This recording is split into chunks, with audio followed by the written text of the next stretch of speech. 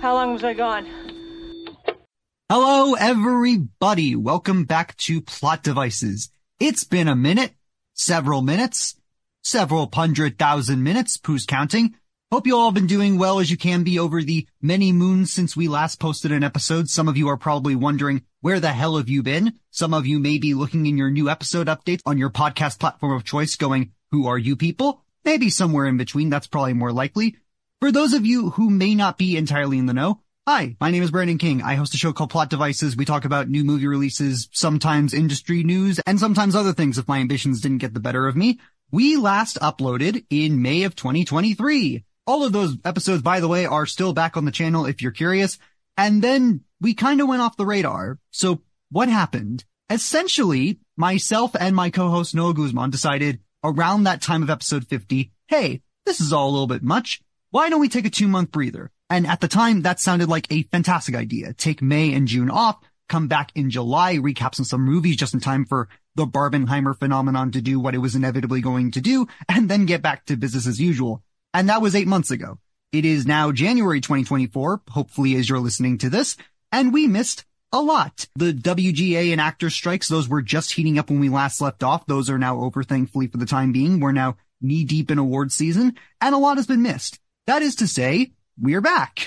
And coming back in a pretty big fashion. This whole update is going to be attached to episode 51, which we will get to in just a few minutes. If you want to skip, there are timestamps as usual in the description. This will be our de facto 2023 catch-up episode. Basically, I had recorded several reviews that were meant to come out as far back as October that just never got the full editing treatment for various reasons. And so those will all be cut together in what you will hear today with guests ranging from Koki Riley and Dylan Roth to former show guests Leia Zweig and Danielle Bokenkamp. It'll be a fun time, but that's actually not all, because next up on the docket, we'll have 2 mini-sode specials. They will not be mini. It's basically just a joke at this point that I want to keep running with.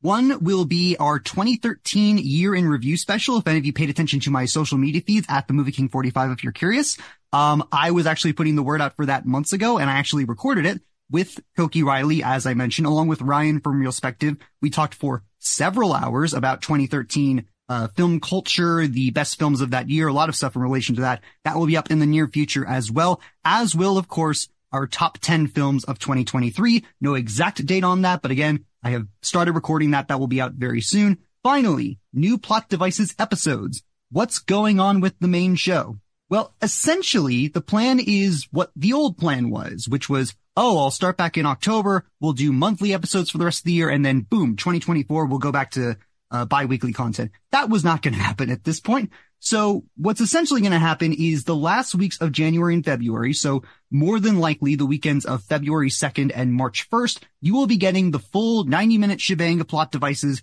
that you will mostly be used to, except it will be all reviews. We're taking a break from the news coverage for the time being, not because I don't want to, it's purely for scheduling reasons, and that will be a recurring thing in this update. But it will be as many reviews as we can get to, either from just myself or preferably with guests. That will be condensed into a full-blown January and February episode package that will be episodes 52 and 53 respectively. Then, once we get into March, episodes will move to twice a month with the hope that we can get back to our regular bi-weekly scheduling by, at the latest, midway through the year, if not earlier. So why are we not just going back to bi-weekly immediately? Simply put, over the break, I realized a couple of things. Mostly that not having the pressure of doing a 90-minute to 2-hour show every other week was kind of a nice thing. But also just the fact that time is a valuable thing. My work and life scheduling is literally night and day compared to what it was in summer 2023. And as such, it's just infinitely smarter to take the return of the show slower for the sake of myself, the editing, and anyone willing to use their time to be on the show, including the aforementioned guests who I owe an apology to. These reviews should have been out way timelier. I'm very bad at this. I'm doing my best. I hope you all forgive me and come back on the show eventually. But if I want the show to be how great I think it can be, I have to take the time with it, and I hope you guys will stick with that. That being said, you've heard a lot from me. What about the person most of you follow the show for, Monsieur Noah Guzman? Noah at this point is taking a leave of absence from the show. He is focused on his own life as well. I wish him nothing but the best. He's going to be phenomenal in all of his projects. He's the sweetest, one of the most charismatic people I know, and he is welcome back on the show in whatever capacity and whenever he wants. I love him dearly. I hope you all will go support him on social media and all of his projects as well.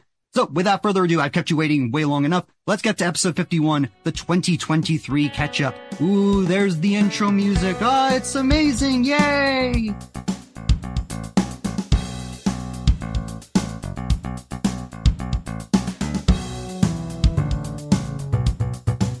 Hello, everyone, and welcome to Plot Devices episode 51, the 2023 catch-up. I'm your host, Brandon King. Hopefully you heard the whole spiel from earlier.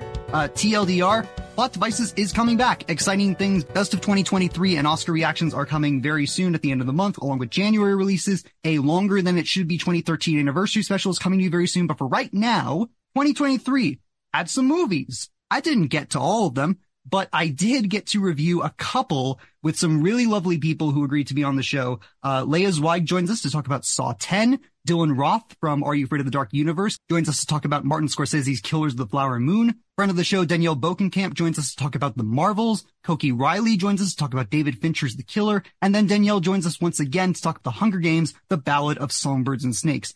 Quick aside, these were taped long before I got my fancy schmancy sounding microphone. Doesn't my voice sound really good? I actually don't sound horrible this time. But yes, I don't sound amazing on these. This is a given. My headphone mic just kind of farted out on me and my sound system wasn't working at the time. Excuses, I know, but just know the guests all sound fine. I did everything I could to make them sound great. They're doing a lot of the heavy lifting here. So just bear with me if my voice sounds like it's in the middle of a swamp. I don't want to edit too much of this. These are basically going to be spliced in between one another with little sound effects in between. There will be timestamps in the description. These are already months late as they are. Again, I'm so sorry for delaying them as much as they did. So let's get into episode 51 of Plot Devices, the 2023 catch-up. Leah, how are you today? I'm good. How are you? I'm all right. I brought you on because you are the biggest Saw nerd that I know. Hopefully when we eventually do directorial debuts, you can talk about the first one, but we're jumping all the way to the end on this one. Tell the people what to expect from Saw 10 if they have not seen it yet. Honestly, expect the unexpected, but also expect what you'd want to expect. It is your classic Saw film. It takes place in between Saws 1 and 2. In it, you do see our Hail Mary John Kramer, aka the Jigsaw Killer, dealing with his terminal brain cancer. You see him going to support groups and finding some miracle cure that he comes across from one of his support group friends, Henry Kessler. We finally get a location in a Saw film, which they haven't done in the first however many films we've had now. And we finally see John traveling to Mexico City for essentially a new lease on life. And he runs into Cecilia Peterson, who is going to be his end-all be-all doctor to cure himself of cancer. And as we all know, life just doesn't work out that way. And we end up seeing Cecilia and her team of people, the next victims of Jigsaw's traps. This is officially the highest rated Saw movie, and I want to know how that stands with you. I wouldn't go to say the highest rating in my opinion. Obviously, nothing beats the first movie. You just can't beat The Bathroom. I would rank it up there, especially probably in my top 3, top 4. You definitely feel like you're watching an old Saw film, but at the same time, I just feel like there's more backstory than there are traps, which you really haven't seen in a Saw film up until probably Jigsaw. I enjoyed it. I definitely felt some bit of nostalgia there. You see Shawnee Smith reprise her role as Amanda Young. I definitely enjoyed seeing her reprise the role, and it was nice to see some sort of backstory again to Amanda and kind of see her deal with the moral dilemma of living or dying, kind of having to deal with that evil entity within her, but also seeing another person in the trap go through what she went through with her addiction as well. In our conversations about Saw, you've always kind of gone back to that it is more than just torture porn, that there is a lot more visceral conflict beneath the surface. Did you feel that within here, or was it more just leading into the traps? Honestly, a little bit of both. And that sounds like a great balance. Yeah, you definitely see John kind of deal with his moral dilemma. Small spoiler, I would say. You do see John end up in one of his own traps for the first time. And that's something that you've never seen within the first within any movie in the franchise. You've never seen John end up in a trap himself. And he just refuses to pull the lever to start the trap because he says, I'm not the one responsible for these people's deaths. I am here to test their willpower. They want to live, if they want to continue on with their life, or if they just want to give up. It's beautiful in a way too. The first half of the movie, you definitely start to root for John a little bit within his cancer journey. I fully did not expect to cry in the theater. I did not expect to cry in a Saw movie, let alone over John Kramer. But Tobin Bell's performance was just spectacular. Is this his best performance in the Saw movie? Best performance? I would say it's up there. I don't really know. You can't really compare it to the first Saw movie because he's laying there the whole time, so he doesn't really do much. Movie's 20 years old at this point. I think we can. Yeah. He gives such a spectacular performance. He comes back into the role of John Kramer so beautifully. It's like he never left. Is Shawnee Smith any good? Because I know I've seen some controversy about her trying to play 20 years younger. Definitely was hard. Kind of, obviously 20 years, you're going to go through aging. And I do know within the filming of the second Saw installment, she was pregnant. So she has had some kids and she has had some aging. You definitely notice it. Her performance is still spectacular as well. It was nice seeing more of a backstory of Amanda. And especially before Amanda goes haywire in the next few Saw installments. So it's nice to kind of see Amanda a little more tamer in her ways.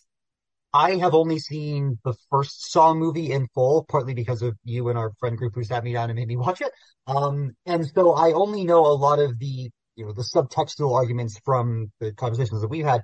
And I'm curious because, I've heard people talk about like the medical scam text that becomes part of the movie. I've heard people talk about, the idea of classism that becomes represented in this, but I don't recognize that from the initial movies because I just don't have the experience of it.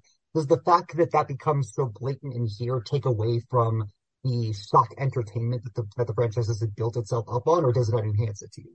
I never honestly thought about that. Like, John obviously tests anybody and everybody in his traps. He's going to test doctors. He's going to test people with substance abuse. He's going to test people who have done others dirty. He's going to test people of all class levels and all economic standpoints. He's going to test whoever he feels doesn't feel like they want to live or they're throwing their life away, which I feel like you get that at any point of life or any point of living. I don't think it took away, personally. I just think it's been such a underlying theme and underlying tone within the Saw movies that it's just another point to the movie. Not having James Wan, having Leigh Whannell, not having Cary Elwes, they're like that core team that made the first one so special, being so removed from that. Do you still feel like this franchise has the lifeblood in it? I definitely think so. They've definitely introduced so many apprentices throughout the years that at this rate it's kind of hard to pick who is the next apprentice or who is, and minor spoiler, but even talked to Brandon about this. The Saw account did post this yesterday. We do see the reveal in the post-credits scene of Detective Hoffman, who, if you know anything about Saw, becomes the main apprentice between Saws 4 through about 6. He's running the show. So it's nice to see him come back. It's definitely, in my opinion, it could give some more leeway. And they did also kind of give a little teaser to the point that they might be writing Saw 11 already. So I'm hoping Saw 11 kind of deals with Hoffman going through his journey as an apprentice, but he does ultimately kind of end with his demise, with Cary Elwes' character coming back being like, nope, I'm the apprentice. So there's a lot to be discovered within Hoffman's backstory that I hope they go more into context with. Not having that, I guess, quote unquote core group. It's inevitable. There's so many characters that come and go within Saw that it's like the next class that keeps coming. I feel like the traps in this movie, I think they were beautifully done. I wish that we had more to give Something that I caught on in this movie was that there was no opening trap. Basically, the first half of the movie was just John Kramer's journey with a flashback, quote unquote, to the trap with the eye vacuum, which you see in all the posters, movie posters that are out. That was a major standout to me that they did not open with a trap. Spiral opened with a trap, which we don't talk about Spiral. They tried new things. I just feel like it was a major miss. Do I appreciate it? Yes. The opening trap was spectacular in Spiral. Everything else just didn't really hit well with me. But they did not open up with a trap in this one, which was very fascinating. We did have John Kramer in this movie, and we did not hear him say game over unless I completely missed that. It's such an iconic line for him to say, or for his apprentices to say at the end of the traps, when you get the whole twist plot happening. He never said that when the twist happened. All you see is him, Amanda, and the child, Carlos, walk out into Mexico's lovely Mexico-filtered sunlight. The production of Saw is so notorious with their green and blue and their cool tone lighting that you see John go to Mexico and it's this beautiful warm wash. You always see it in the movies of we're going to Mexico, and it's so warm washed, warm tone that it's just so overdone. It was a beautiful contrast. As a lighting designer, it was a beautiful contrast to the cool tones of the traps, but like it's just so overdone. But it was hilarious. Be like, we're doing this in 2023. Great, cool. Mexico filter. It sounds like it's a bit of Force Awakens syndrome where it's boiling everything down to its most core components in regards to getting away from the gimmicks of it all. Yeah, it was not as gimmicky as the last few movies have been, which again is pretty humbling when you think that it's in between 1 and 2. And in this case, Jigsaw might be kind of experimenting with a few things, which you kind of see in the traps. The traps themselves I think they were pretty self-explanatory, and I've been seeing people complain about the amount of time he gave everybody to complete the traps, that it wasn't enough time. But if you go back, Saw 3, I believe, some guy had a minute to take rings out of his body. They had more than enough time, in my opinion. One of them, I guess, like, again, spoilers. At this point, you already talked about the post-credit scene. I put it in the description. Okay. We do see Valentina almost complete her trap. She almost completed it, but it's just, you see everybody just kind of taking the first minute and a half of their time just to figure out what in the world is going on here. So she almost did make it. The props to her. That's good. Yeah, and unfortunately, we have to deal with Cecilia. Beautifully done character.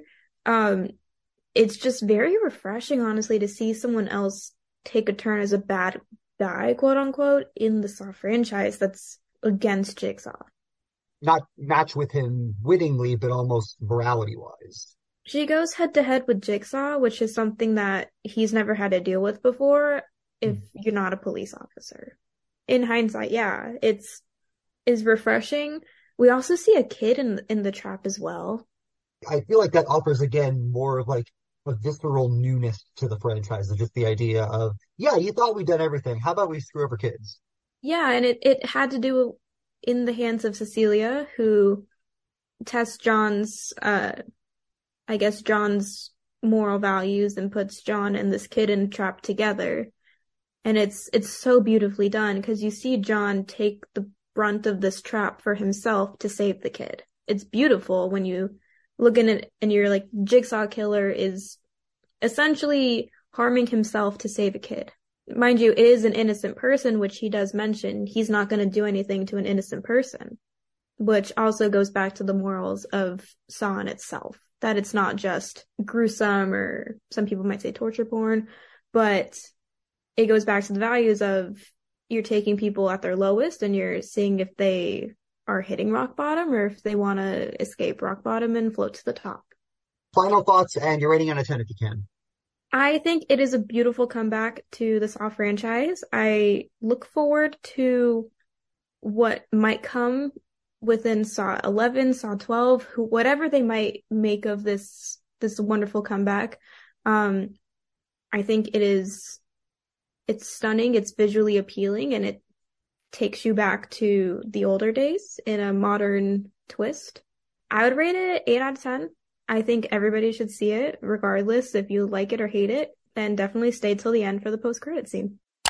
Dylan Roth from Are You Afraid of the Dark Universe? How are you today? Nothing I love more than being on other people's podcasts. It's so much less work than being on my own podcast. Killers of the Flower Moon, Martin Scorsese, is admittedly trying a lot of new things to try here, and I think for better or worse, it's fascinating to witness. I was wondering from your perspective, because there's been so much buzz about this, let alone just the fact that Marty himself has had to go into this essentially promotion cycle with not a lot of help, basically, because of the writers and actors strikes at the time. I'm wondering, how high was your excitement? Indisputably one of the most important American filmmakers of the 20th century, has done a lot of work that is like, he's like one of those filmmakers that we don't have a lot of in our generation, which are like respected sort of like auteurs and like art house directors, but they work in studios and they have big budgets. I'm not one of those people who likes to like tout, like says like cinema and movies or film or whatever, different terms, but you know what I mean, where it's like grown up movies. And I say this as someone who's seen every Marvel movie and who, you know, loves a good Star Wars and blah, blah, blah. But like, I know I'm always excited when you give a filmmaker who's going to be trying to make an ambitious adult drama, historical drama, give them $200 million and in your Apple kind of not care whether you make it back, right? It's a matter of, we want to say, we produced Martin Scorsese's big movie. We're going to be Oscar players. We've already got a Best Picture under our belt, but no one takes Coda very seriously. So this is the real one. I also don't think that it's that unusual for him to tackle a story that has to do with the intersection of the American dream and terrible atrocities, murder and death, and just like almost all of his biggest movies are crime stories, and a lot of them are like sort of crime stories that are built around like ethnicity and tribalism, right? You have obviously Goodfellas is an Italian American story. Gangs of New York has that element. The Departed has that element, and you know, there's that problem where I think that there is a degree to which I think that a lot of viewers who are very vocal online mistake his depiction for endorsement a lot. There's the famous misinterpretations of The Wolf of Wall Street. And I don't think the director is like completely not responsible for their work being misinterpreted. But I think that I didn't have any reason to raise an eyebrow exactly, especially since so much of the like festival season promotion was talking about how closely he worked with Osage cast and crew. Granted, that was in the promotional cycle of a movie. It's their job to talk about why the movie's going to be good, why it's going to work, why it's good representation. So my general feeling was optimism, was excitement. I wanted to see what was coming. Did you have any experience with the book? No, I can't read. No, I don't. Yeah, I don't read a lot. I would love to watch a documentary based on the film, but I just also dedicated 3 hours and 20 minutes to the story on screen. So probably in my future is a 20 to 40 minute video on YouTube of what was and was not fabricated for the film, as is the case for any historical adaptation. Yeah, I watched the CBS Sunday Morning piece on the book, which I felt was pretty good condensation of what needed to be said about it. It's funny because, of course, we bring up the runtime as we must with modern Scorsese movies. I invested 6 hours and 40 minutes into this because I've seen it twice. Aha. And the thing about it is, like, I am a Martin Scorsese fan, and I admire him in so much more in just the past number of years, just as my film palette has developed and as I've revisited things like Gangs of New York, like Hugo, which I think is freaking tremendous. You know, as I've gone back and watched Taxi Driver, and like, again, his legacy is well cemented. He doesn't need, you know, two guys like us trying to prop him up anymore than he does. But I was, again, curious just from the early reactions I had heard, just from the source material involved. And I think for the most part, he pulls it off pretty well. This is staggeringly good at times, if not flawed at certain points, but I think there's a beauty in where its flaws lie. In other words, it's not, I don't think, going to make my top 5 of the year, but I think it's pretty solidified in my top 10. It's definitely in mine. I've currently, I keep my running Letterboxd list and my, like my armchair Oscar nominations on my Excel sheets and whatnot. And this is a high scorer for me. I really, I got very sucked into this. I think for a 200-minute movie, I think it really moves. And to me, I think that it walks such this incredible tightrope, in my opinion. And of course, I'm just another white guy on the internet. So I'm not meaning to discount or dismiss the criticisms that have been placed, particularly by Native people. But I think that it's a really interesting portrait of the sort of the sense that one has as a white person, particularly at that time, but on and through our lifetimes, that you're going to get away with it. There's never any point in this story when it looks as if Ernest and company aren't going to succeed at stealing this land and murdering these people. They have complete impunity. It's just a matter of figuring out what kinds of loopholes they have to either exploit or avoid. There's that scene which, like, for better or worse, is like a laugh line where that guy is with his lawyer asking whether or not he can kill his spouse's children from another father. Both times I saw it, and I was like, I don't like that I'm laughing at this, but I know what it's supposed to do. That's the thing. It is so trivial to them, the lives of these people who they've come here to rob, and it's a long con. We're talking about, it feels like it's meant to mirror the century-long theft of this country, right? Where it's just all these little deals that they would then renege on, or they would find a way to live up to the letter but not the spirit, or just ignore, right? It's tricky because while I totally understand the criticism that it's not portrayed as the story of the Osage, it is really through the perspective of, for the most part, of Ernest and the rest of the white guys who are murdering them and taking their stuff and their land and their lives. It is, I think, as important as it is to have positive depictions and depictions with agency of all kinds of people, I think there's a degree to which it's important for white people to see their own inhumanity throughout history. I think that I think about this, like, that's why, I'll stand in front of, like, Alex Garland's Men, which I think got some criticism for being like, who is this for? It's just another guy talking about feminism. Like, yeah, but the patriarchy is a male problem. Men are at fault, and men need to acknowledge and adjust their behavior. And the same thing is true of white supremacy. You can fight white supremacy from any angle, but the people who have to change are white people. The idea of sometimes you need a mirror, sometimes you need a window. Exactly. And so I thought that this was a valuable mirror in that sense for me sitting there. Like, obviously, I'm somebody who's looking for it. I try to be socially conscious, aware of my privilege and at all times, and I try to be very open to listening to as many different viewpoints as possible that maybe are not very flattering to where I come from or the advantages that I've had in life. I think it's really unfair to cast Scorsese as acting in bad faith, or I don't think he is at all.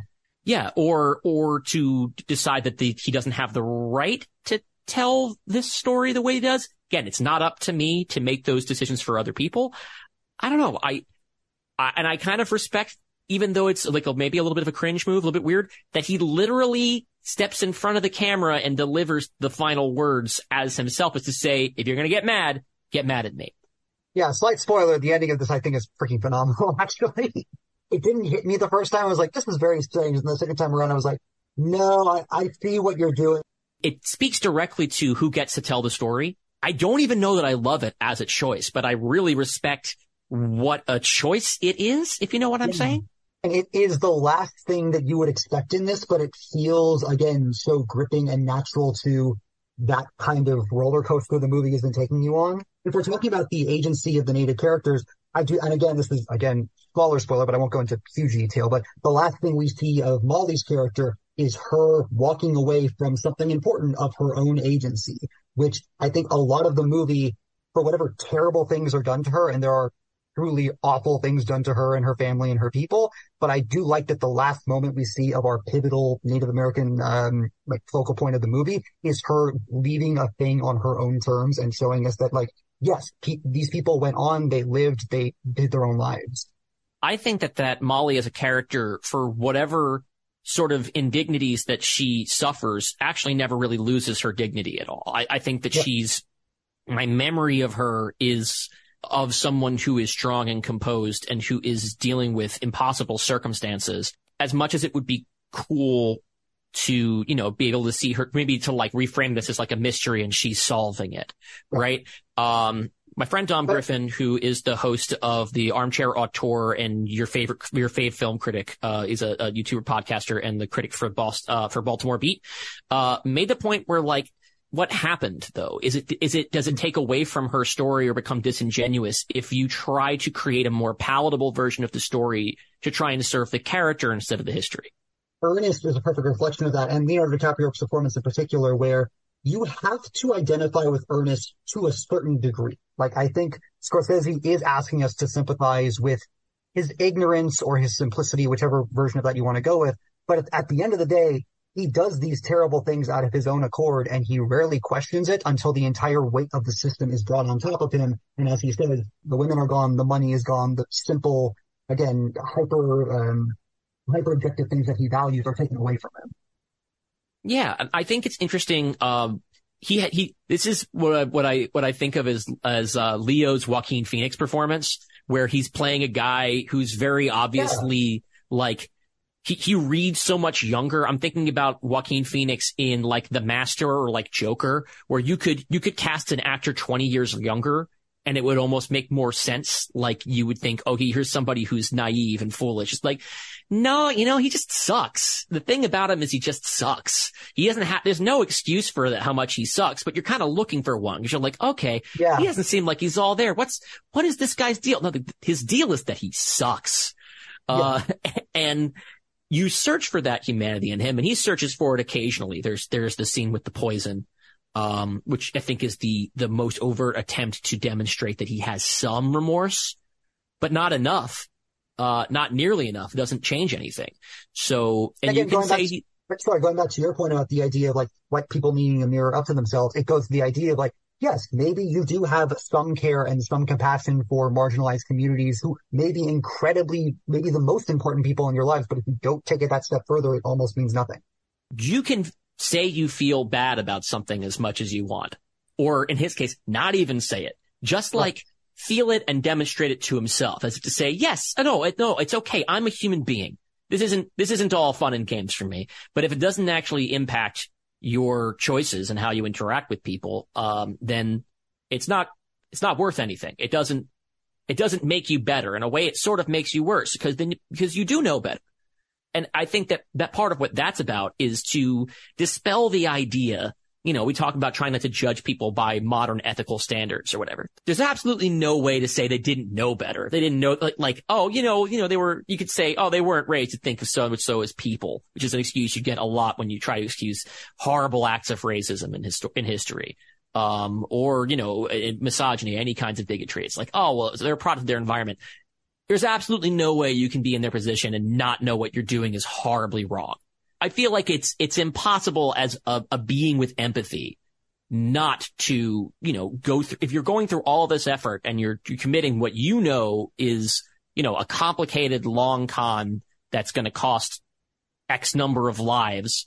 And he knows that he's doing something evil, but instead of not doing it, he just decides, I'll punish myself this much, just a little bit, so that I know that I'm a good person.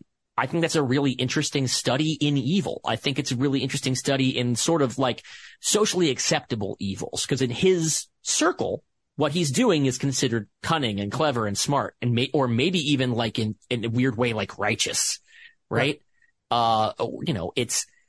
I think there's so much to it, and I think it's a mistake to dismiss. Obviously not that you are, but you see some of the online discourse, the idea of reasons not to see it. And obviously no one has to see what they don't want to see, or if it's just going to be too unsettling to see this piece of history, especially if it reflects on them, with the story of their ancestors or their people, or just in general, just like painful. The idea that a lot of people who I strongly suspect have never seen either this or any Martin Scorsese movie, are treating it as if it's apologia for genocide. That makes no sense to me. It's not really, and I kind of want to take that towards how Scorsese and Thelma Schumacher and Rodriguez and the whole tech team build out this world, because it is not just I've heard some people be like, oh, you could put an hour off of this. And I don't think you could. I think the beauty of something like Jack Fisk, the production design in this, is that you see the beauty and the eccentricity and the uniqueness of what the Osage created at a time where, yes, it is very much based in, white-centric beauty standards and technology and all that, but like they're making it their own. Like there's never a moment where you don't feel like the Osage Nation is a completely lived-in place. So not only when, Hale and Burkhart and their gang and everything, when they all do the terrible things, it isn't just affecting the people. It's affecting the things they've built, the places they've settled, because they've lived in for hundreds of years. And all of that culture is diminished as well. So it's kind of a double-edged sword where like you start to see the cracks in it with, the car designs and like clothing and everything. But then even more so, you get the idea that this is more than just a couple of murders that the burgeoning FBI has to investigate. This is the elimination of an entire people that is being treated for as, as you said, giggles. It's not the kind of movie that they could have shot on the Old West set, right? Just on the back lot. It is, and that's important. Not having seen it a second time, not having had my notebook out, I don't know that I can speak in as much detail about the production design. But I do really admire the way that the money's on the screen. I don't necessarily know if it had to be $200 million because I don't know what every dime of the budget was going to. But it certainly looks that way when you see the scale of it all, when you see, again, the different settings, when you see, the intricacies of Osage architecture melding with, 1900s Americana, when you see all of that displayed, let alone the costumes or the actual just visual style of the cameras, it all adds up to something that, again, I hate to use this word, but it feels epic. It feels like an American epic that is actually in the vein of something like Gangs of New York, which I just saw recently for the first time. And while I think this is a much better film than that, I think they both have very similar parallels in how they shoot their settings and how they utilize those. Yeah, I mean, you could almost say New York is a character in that film. Yeah, there we go. That brings us back around to the way that I think that I feel like there was a temptation to discuss this as if it's something that's like new or different for the Scorsese oeuvre. I really don't think it is. I think it's really a piece with what he has to say about like sort of all of his American crime stories, which is that these are all stories about people or groups of people who have decided for one reason or another that they are the underdogs and therefore they're allowed to do whatever they want. And in this case, it's the most blatantly false, right? We're talking about, they never say it like this, but I feel like there's a certain subtext, especially considering the very messed up rhetoric you'll hear from, the far right today in America, of the idea that being like, oh no, we're the underclass. We're the oppressed ones here. And so we are going to, we're going to stick it to them. In this case, the, that they're sticking it to is a group of people that have been, just like gradually exterminated, for your benefit. So I think it's going to stand on the shelf certainly with Gangs of New York, as just like this sort of ambitious and thought provoking and unsettling look at a history that, whatever your relationship to being American is part of our history. It's nasty as hell. And that is kind of, again, going back to the Gangs of New York comparison, which is just, for me, it's just the obvious comparison. But like the thing that I won't say always because I really just saw it like 2 weeks ago. I think the thing that drove me a little bit up the wall about that movie is how inconsistently it can feel paced. It can feel like it's kind of just hopping from one thing back and forth. Whereas this, while I do have issues with some of the pacing in the very middle until like the court drama just completely switches up the whole narrative of it all, I like the idea that it does feel like a historical tapestry. Like, yes, this thing led to this and this thing led to this and that character did that, but it does feel cohesive to the tone that Scorsese is setting. It doesn't feel like, hey, go do this mission thing. All right, come back and they'll do this thing. It feels much more like, no, these characters would do this thing that would have consequences that they would then have to address. And that is really, really difficult to do with a movie this long. So I gotta give praise to Thelma Schumacher for just editing the out of this movie to make it flow as well as it does. Oh, always. This will be her best turn to Oscar yet. I mean, I hope so, yeah. Oppenheimer is going to be another big fave in that category because that's impressive on a whole different level. I think we're looking at a very interesting award season. And that was before Dune got pushed back. Yes. Dune is going to be alone on the mountain in 2024. I don't know what it's even going to look like. I have not gotten a too deep look at 2024 films because I just haven't had the time, but I would have a very hard time not believing it's on that top mountain of all the tech categories again. Minus a Spielberg, it's so stacked, it's unreal. Everybody had something out this year, and I know that a lot of that has to do with the COVID creep of it all. Right. It is crazy to imagine that we don't know how many more of these Marty has in him.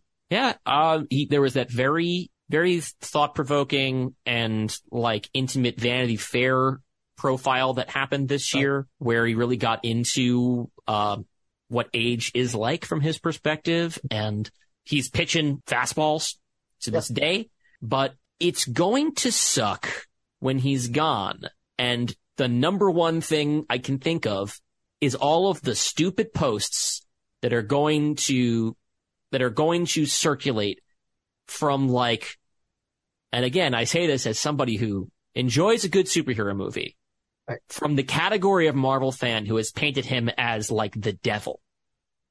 They will celebrate his death, and I will try to maintain a healthy blood pressure.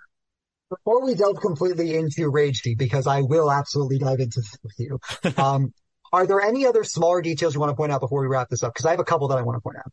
One being some of the supporting players who I do not think are getting as much buzz.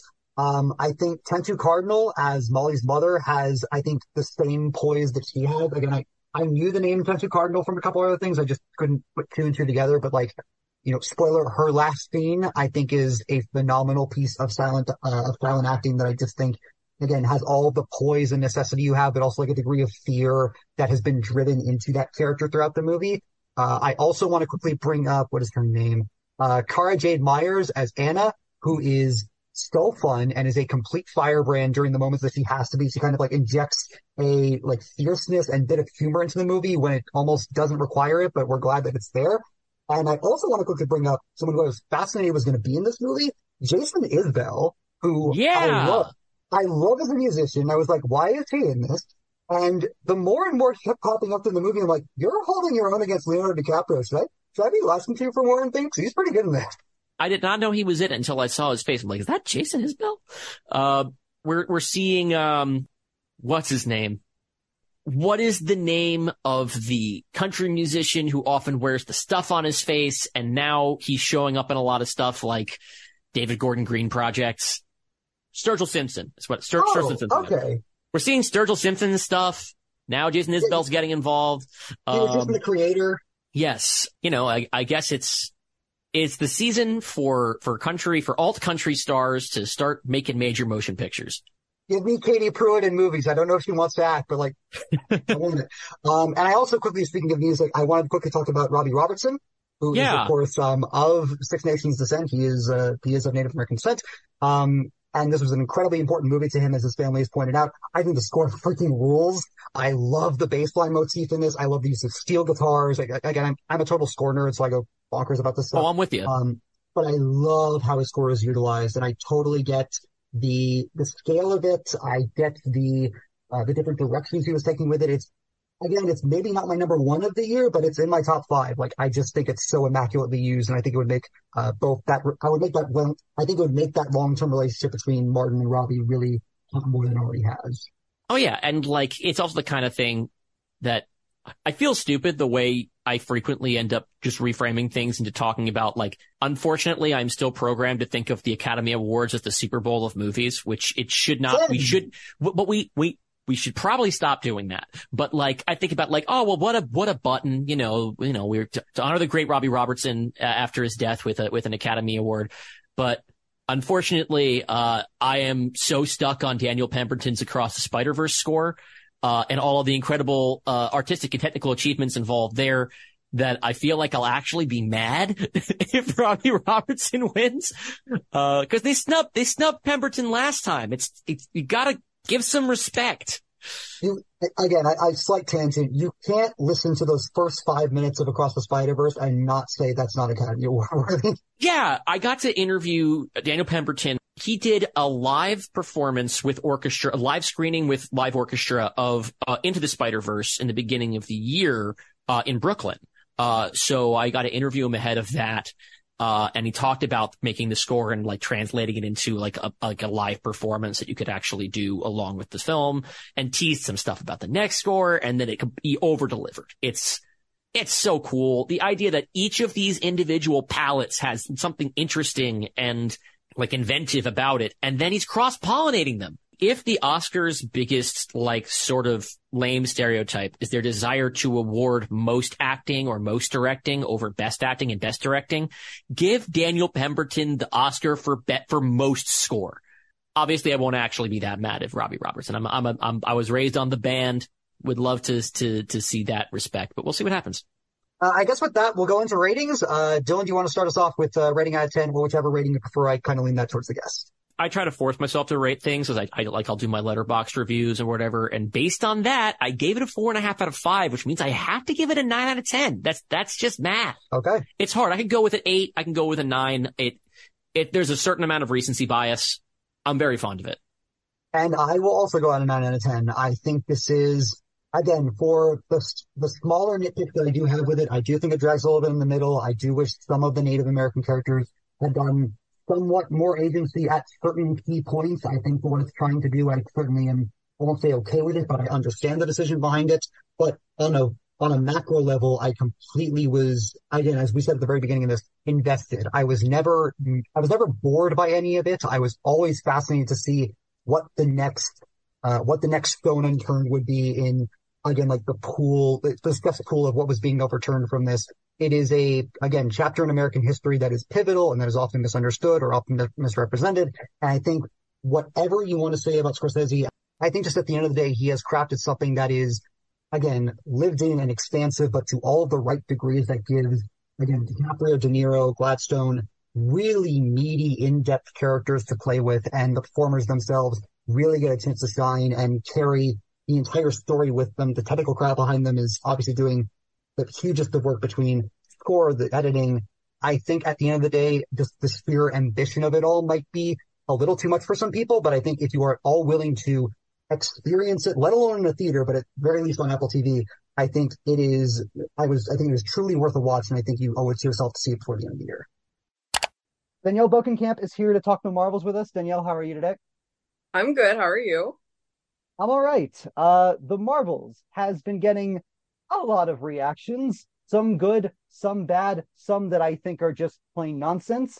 But I wanted you specifically on here for a pretty personal reason, because fourth wall break, when Danielle and I first met, one of the things that we initially talked about was how much we both liked the original Captain Marvel film. And so I wanted to start off with that, going way back to 2019 when you were first shown the movie on that, and now we're 4 years later and seeing the Marvels as something that is, I think, in an objective state, a pretty objectively different thing than just the first Captain Marvel movie. I'm wondering what your expectations were, given all of the delays, all the stuff that we've been hearing about, and then all just the narrative stuff, whether it's the inclusion of Iman Vellani, of Teyonah Parris, all this stuff from WandaVision as Marvel, all of that coming into what the first movie was. I'm wondering if you can speak on what your expectations were going in. I was a little unsure what to expect because I did love Captain Marvel, and I was seeing a lot of reviews that it was bad, and a lot of people like just saying a lot of stuff that I, spoiler alert, don't agree with. But that was before I saw it, so I didn't know. And I also at the same time was taking that with a grain of salt, because I know that a lot of those same criticisms were made of Captain Marvel, which I loved. And so I was a little bit scared that I wouldn't like it, but I also was just kind of kept in mind that like I probably would end up liking it, because I think a lot of those criticisms are just going to continue. Does it have to do with the fact that it's led by 3 women and 2 of them are people of color? I don't know. Maybe. As a fan explicitly of Miss Marvel and basically joining on to anything Iman Vellani does from this point onward, I was just like, yeah, fantastic. I will take anything she does. Oh, it's a Captain Marvel sequel. Perfect. But I'll admit, I was a little bit worried, because from that first Captain Marvel, I was a little bit worried that Fleck and Bowden and Fleck, that they weren't coming back to direct. I really liked the style they were imbuing that first movie with. I felt like there were these dramatic overtones. There were like these indie movie kind of undercurrents to how the film was structured, how the cam work was kind of going. And I was worried that the Marvels would be going for more like, oh, people didn't like that. Let's be like, Thor Ragnarok can go totally over the top and big fun with and all that stuff. And I was worried about that, but I came out of it liking a lot of it. And I do share some criticisms. I don't think it's necessarily the most daring thing that Marvel has ever made. I don't think it was meant to be, but I do think it's getting a lot more criticism heaped onto it than I think it frankly deserves. Yeah, I completely agree. I also will say that I forgot to mention the other people in the movie. I love WandaVision and I love Monica, so I was excited to see her. I did not get around to seeing Miss Marvel before I saw the movie, actually. Wow. I know. I didn't get around to it and I tried, but I just couldn't. And so I wasn't sure what to expect with her, but I've pretty much only heard good things about that show. So prior to the bad reviews, I was excited. I was a little bit hesitant, like once we got those, but yeah, I agree. It's not the best Marvel movie I've ever seen, but overall, I had positive feelings about it, and I think it's getting way too much hate. The perfect place to start with that is, I think, the thing where everyone can unanimously agree is great, which is Brie Larson and Teyonah Parris and Iman Vellani, who I think really do in very unique ways deliver a lot of the movie's pathos, a lot of its characterization, a lot of its most fun elements that I say, as a fan of the first Captain Marvel, I do still think that movie is pretty good, but admittedly, that movie was trying for a bit more shrouded in its emotional overcurrents. I think it was trying to be a bit more subdued, which I really respect, but I think turned a lot of people off the wrong way. And if this was the gear shift they were thinking of, I think they did a pretty good job with it because, again, Carol gets to be kind of a nerd in this, and I love getting to see her do that. I love getting to see Monica really stretch her muscles as a scientist that we kind of got teased a little bit in WandaVision, but really got tossed over to certain other side characters. And Kamala, who I loved coming from Miss Marvel and seeing what her development was going to be, is I think she has the most poignant arc of the entire movie, which is to reflect the kind of adult baggage and sensitivities that Carol and Monica don't really want to talk about. And I like that she is both our, kind of our viewer point of view character, but also an intrinsically self-aware character in herself that has to come into those own fallacies. And I think it's really interesting on top of her just being really damn funny and really being able to build off of the kind of dry humor that both of them are kind of trying to mask.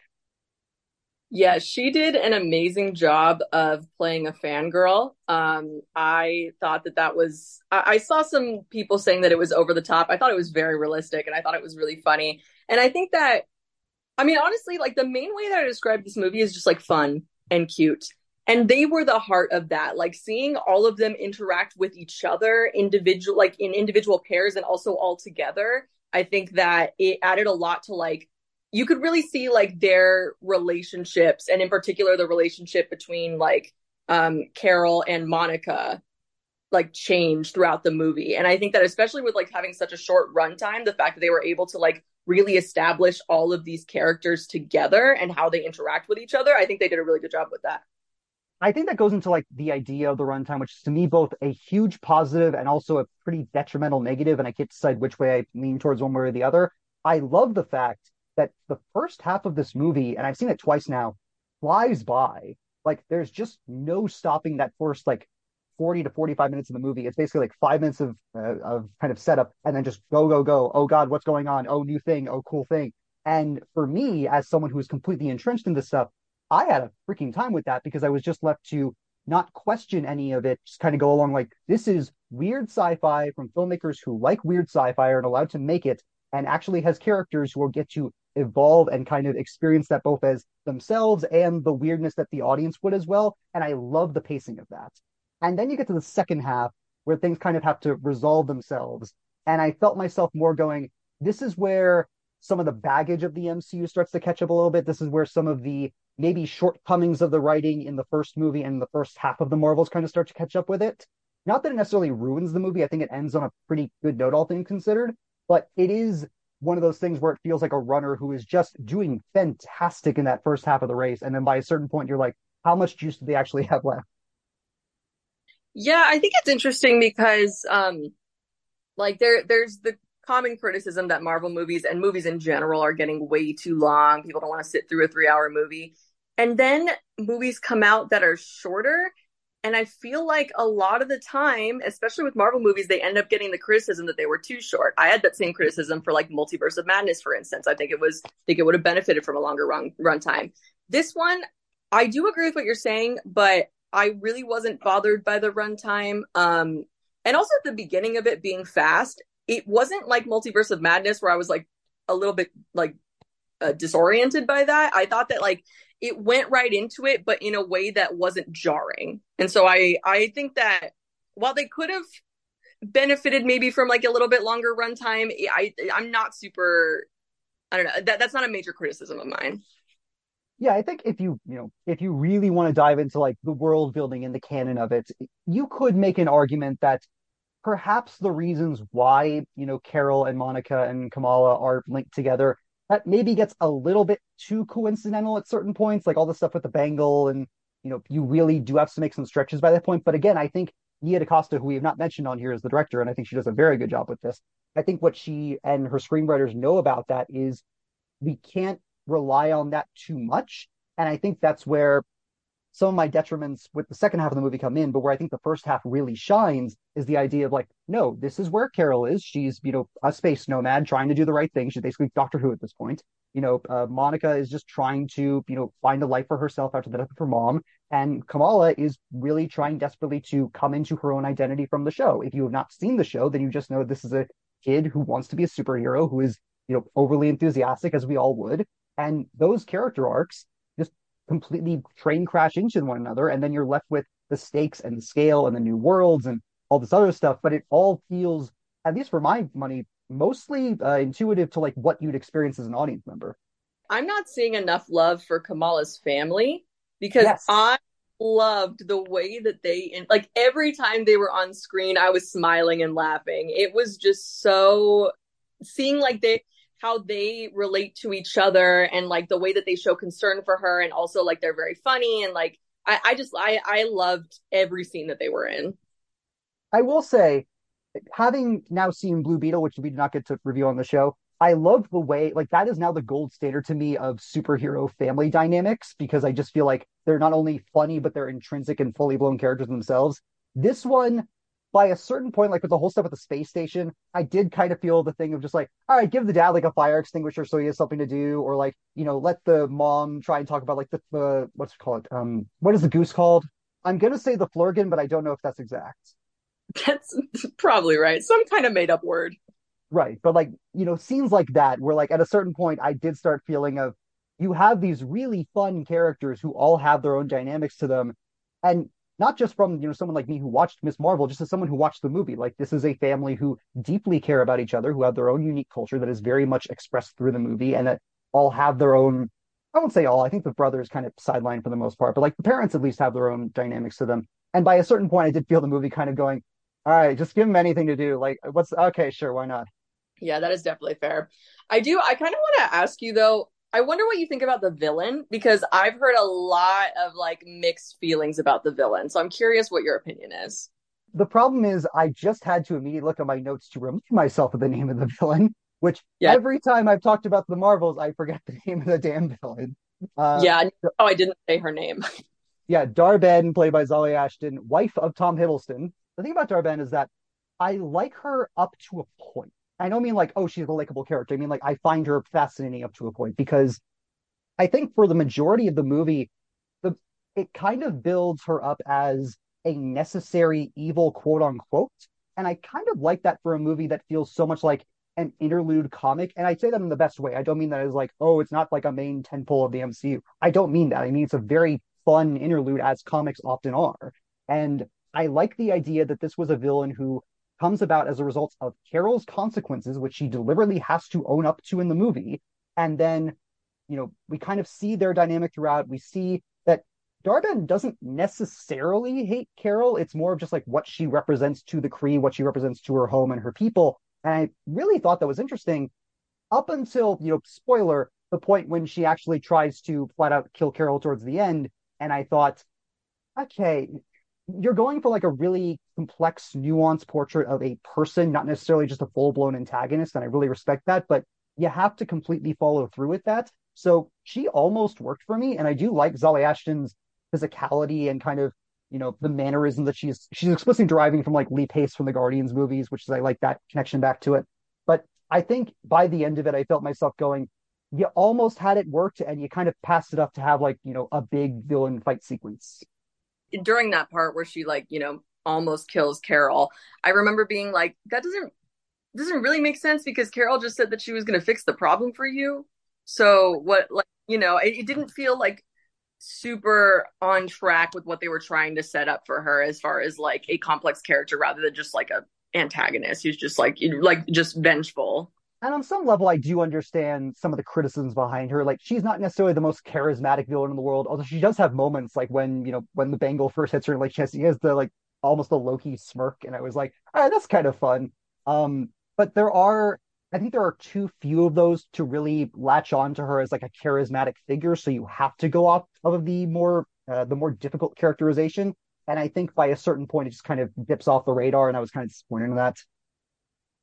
Yeah, I agree with that. I do really like, though, the villain that they chose specifically because of what it means for Carol. Exactly Yes. like you said, that like this villain was created because of her own actions. And I like the very complicated relationship that she has with the Kree in general. And the fact that like, it's like an AI thing, right? Like she like got rid of this AI thing, but then like just kind of left them to suffer. And like I like how the villain like represents that and really forced her to like, face consequences of her actions. And I also like how that ties into her relationship with Monica. The Monica thing is really interesting because I think when we saw her in WandaVision, she did pretty much feel like a fully fleshed out, very mature character. And I think in this movie, we really get to see the baggage that WandaVision didn't have time to explore. And not just that with Carol, but also the very fun kind of, aunt and niece relationship she kind of has with Kamala. Like, I love, again, the trifecta dynamic is the thing that saves this movie for me. And I think beyond the fact of like, Carol being the reluctant mentor to Kamala, I think there's also a similar aspect of that with Monica being the idea of, I think Monica having the relationship with the family that she does, I think is kind of important because I think they're looking at the two of them of like, oh, here's this woman who just kind of came crashing into our house and just kind of ran out and did all this stuff in Carol. And then also here's Monica, like an accomplished scientist. Maybe our daughter should like be looking up to her. And I kind of like that dual dynamic that especially the mother, who I'm forgetting the actress who plays it, but she kind of plays up that angle of like, you kind of need both of them and I need to accept that. And I think that goes to the idea of Monica and Kamala being two very different people, but who really kind of need each other as much as Carol and Kamala need each other. I honestly didn't even think about that. That's a really good point. Another thing that I'm curious to know your thoughts on is the fact that the movie was pretty silly. It's Because pretty silly. here's what I think. I think that it was a little silly.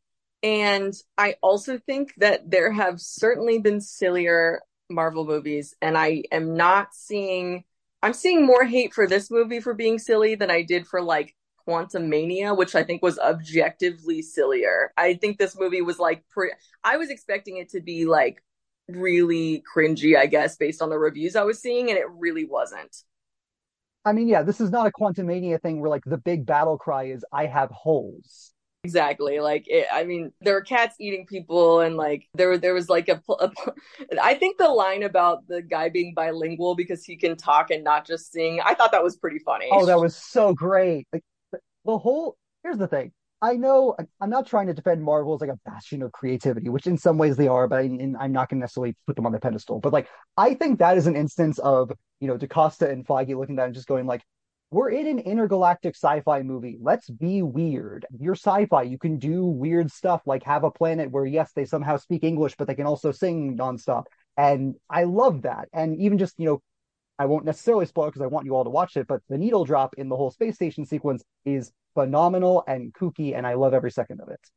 That was a really good one. And also, like, I think this kind of goes back to what you were saying before about how, like, the first Captain Marvel was, like, a little bit more serious. And, like, I think that I just feel like with this character, like, she really can't win among some of the fans because that was too serious and she's overpowered, whatever. And then in this movie, she has like a very serious obstacle that she's like trying to face that she's having a lot of trouble with. And also it's a lot funnier. And you get to see like more of her interactions with other people that are really silly. And that also is not good enough. So it just feels like a double-edged sword. I mean, there's the whole sequence with her and Fury in the station where like she's basically whining like a teenager, but like it's kind of endearing in a way. I don't really know why Fury is still here. Like, I get it, but I just feel like he just kind of shows up in certain things and you're like, okay, there he is again. I like him with the characters in this movie. I like him with like Carol in particular, going back even to like the first Captain Marvel. But just kind of in general, I'm like, why are we still doing this? Should we talk quickly about the ending? Yes. First of all, I love Kate Bishop, so I was very excited to see her. Also, sorry, a side note real quick though, Valkyrie was not expecting to see her in this movie. That was a great surprise. Didn't do a whole lot, but I loved it. And who may or may not be in a relationship with you know who? Yes, that was beautiful. That's why I loved it so much. Like, I think that we won truly. But anyways, back to Kate Bishop. I loved that. I loved their like little interaction with each other. That was super cute. But the mid-credits scene with Monica, that's what really got me. I was like, why is her mother here? And also the X-Men, I was like, oh, okay, this has like major implications moving forward. And I thought that was really cool. I'll say this. The actual end of the movie with Kate and the whole Young Avengers thing, loved it. I love Kate Bishop. I did stupidly think, because I think they had mentioned Bruno at one point earlier on, and so my mind was like, Jersey City. Ah, that's Bruno from the TV show. Why does Bruno have a bow and arrow? Why does Bruno have a golden retriever? I loved seeing her in there. I think them as the focal points of this is probably the best idea that you can do outside of, getting Yelena in there and she's busy with whatever Thunderbolts are going to be doing. So I'm fine with it. It's more Haley Steinfeld. I don't have a problem with that. The post-credit scene, I love. It's weird. It reminds me of a little bit of the Loki scene from Quantumania, where I don't love that post-credit scene as what it is, but I love Tom Hiddleston's acting in it so much that I'm almost willing to let it slide, almost. Whereas this one, like, you see Teyonah Parris actually get to freaking act in that scene, and I was like, oh, you're bringing it to an end credits tag. Good on you. And then, Kelsey Grammer shows up, and I don't know. It felt to me more of like a thing of, you mentioned Multiverse of Madness earlier. I think that could have been a really neat thing of if we still had the Monica from 838, 868, whatever the other Earth on that was. I would have liked for it to be that's Maria on that and to kind of make that world a bit more developed instead of going like, here's this other new world with this other character who you recognize who's also kind of a fan servicey bit and just kind of diminishes the emotional appeal of it all. And so it's not necessarily that I hated it, but in the same way as Quantumania, I think there's one really good thing about it, and the rest is okay. Fair. I think for me, it was more just that like I wasn't expecting it at all. Oh, I wasn't either. Yeah, and so the shock factor for me, like, kind of like I guess and also just the fact that they were bringing like in the X-Men, and I was like, oh wow, like that's really cool that they're actually doing that. And so I think it was just like that, and I didn't really like consider it in the context of like what that means for Monica's character. Although I guess it really just depends what they do with it. Yeah, I think I'm only looking at it that way because again, it's a freaking MCU end tag. You're not supposed to think that much of it until it becomes important. But for me, I was looking at it as like, but literally a year ago, we got not a fully fleshed out version, but a pretty intrinsically interesting character of Maria in that. And now here's this other version that you're supposed to like because there's an X-Men cameo. And not that Kelsey Grammer is bad. I'm, glad to see him back in the CG and he sounds really good, obviously. But it becomes a thing of like, this could have been so much more intrinsically tied into what people have been criticizing Marvel for, which is too many scattered things and not enough of a tapestry. And I think it could have been something else. And so as is, like, obviously to see Kelsey Grammer in there is really exciting. But if it does become a thing of like, other than like my 5-second spurt, then going, okay, how does this handle for the movie? Yeah, I don't really have any extra thoughts on that. You're right. But, We'll see. But I do think you have a good point of like, no one was seeing that coming, especially to have like the first real X-Men tie-in being in The Marvels, a movie that unfortunately not a lot of people had a lot of hope for. So I'm kind of now curious, like when, Deadpool 3 and that whole swarm of X-Men characters comes out, I'm wondering if the reaction will be more muted because people didn't see this. Yes, that is something that I was also thinking about, the fact that like they packed so much into the like that last bit of the movie and then also the end credit scene. So I wonder like if people are gonna like just completely miss it and not even know that that was something that they missed. All right, let's head to our ratings. Danielle, you want to start us off out of 10 if you can, otherwise whatever creative nonsense you want to go with. I either gave it a 7 or a 7.5. I've only seen it once. It was a couple weeks ago. So I think I gave it like a 7 or a 7.5. I think I stick with that, like 7 or 7.5 out of 10. I overall thought that it was really fun and cute. And I think that there were a lot of really good things that I liked about it. I don't think it was the best Marvel movie I've ever seen, but I think that's okay. I had a really good time with it. Yeah, there's part of me that wants to give it a 7.5 purely out of spite, just to, the people who really don't care for it. I think objectively, I'll give it more of a 7 out of 10. Like, I do think it is fun and enjoyable, and that's how I rank my rating system. Like, 7 out of 10 is good. There are good things in there. I had a good time with it. I watched it twice, obviously, so of course I would watch it again. But no, I think, look, is it going to convert people who are cynical on the MCU at this point and who maybe want a bit more of something like a Guardians Volume 3 or something like Loki Season 2, where it is so densely packed both with lore and spectacle, but also character? No, I don't necessarily know it's going to do that. I hope it will convert some people who don't love the first Captain Marvel movie, because I think it is trying to be a bit more out there, a bit more bombastic, and I think you need something like that for a big sci-fi movie, and I think it does that pretty well. Again, between Nia DaCosta's directing and Larson and Teyonah Parris and Iman Vellani, and I think all that is fantastic. I think by the end of the day, its steam loses itself a bit too fast. I think with another either rewrite or maybe another scene pacing out here or there, I think it could have been something really tight and compact and really special. As is, it's good. I think you should see it either in theaters if you can still see it, or in Disney Plus when it drops. But otherwise, yeah, we're both going to defend it, and I think it deserves more than it's getting. Don't listen to the haters. Go see it and go in with an open mind. Koki Riley joining us for the review of The Killer. Koki, how are you? Doing great, Brandon. Thanks for having me on. I wanted to have you on because I think you're probably at least the most vocal of David Fincher fans that I know. This one was kind of strange, I think, because for a lot of people, it was a Fincher movie that didn't feel like a Fincher movie, or at least didn't have the spectacle of a Fincher movie. I'm wondering, as someone who knows and appreciates his style more than a lot of people, was the early word of mouth slightly concerning to you, or were you curious to see what he would take on from that approach? I was always going to be excited for this movie because of just the subject matter and the fact that David Fincher is going back to his roots with a movie about a killer. Like you think of Seven, you think of you think of Fight Club, you think of all these sort of edgier movies and these sort of violent subjects, and something like something like this movie, The Killer, just felt like it was right in his hit zone again.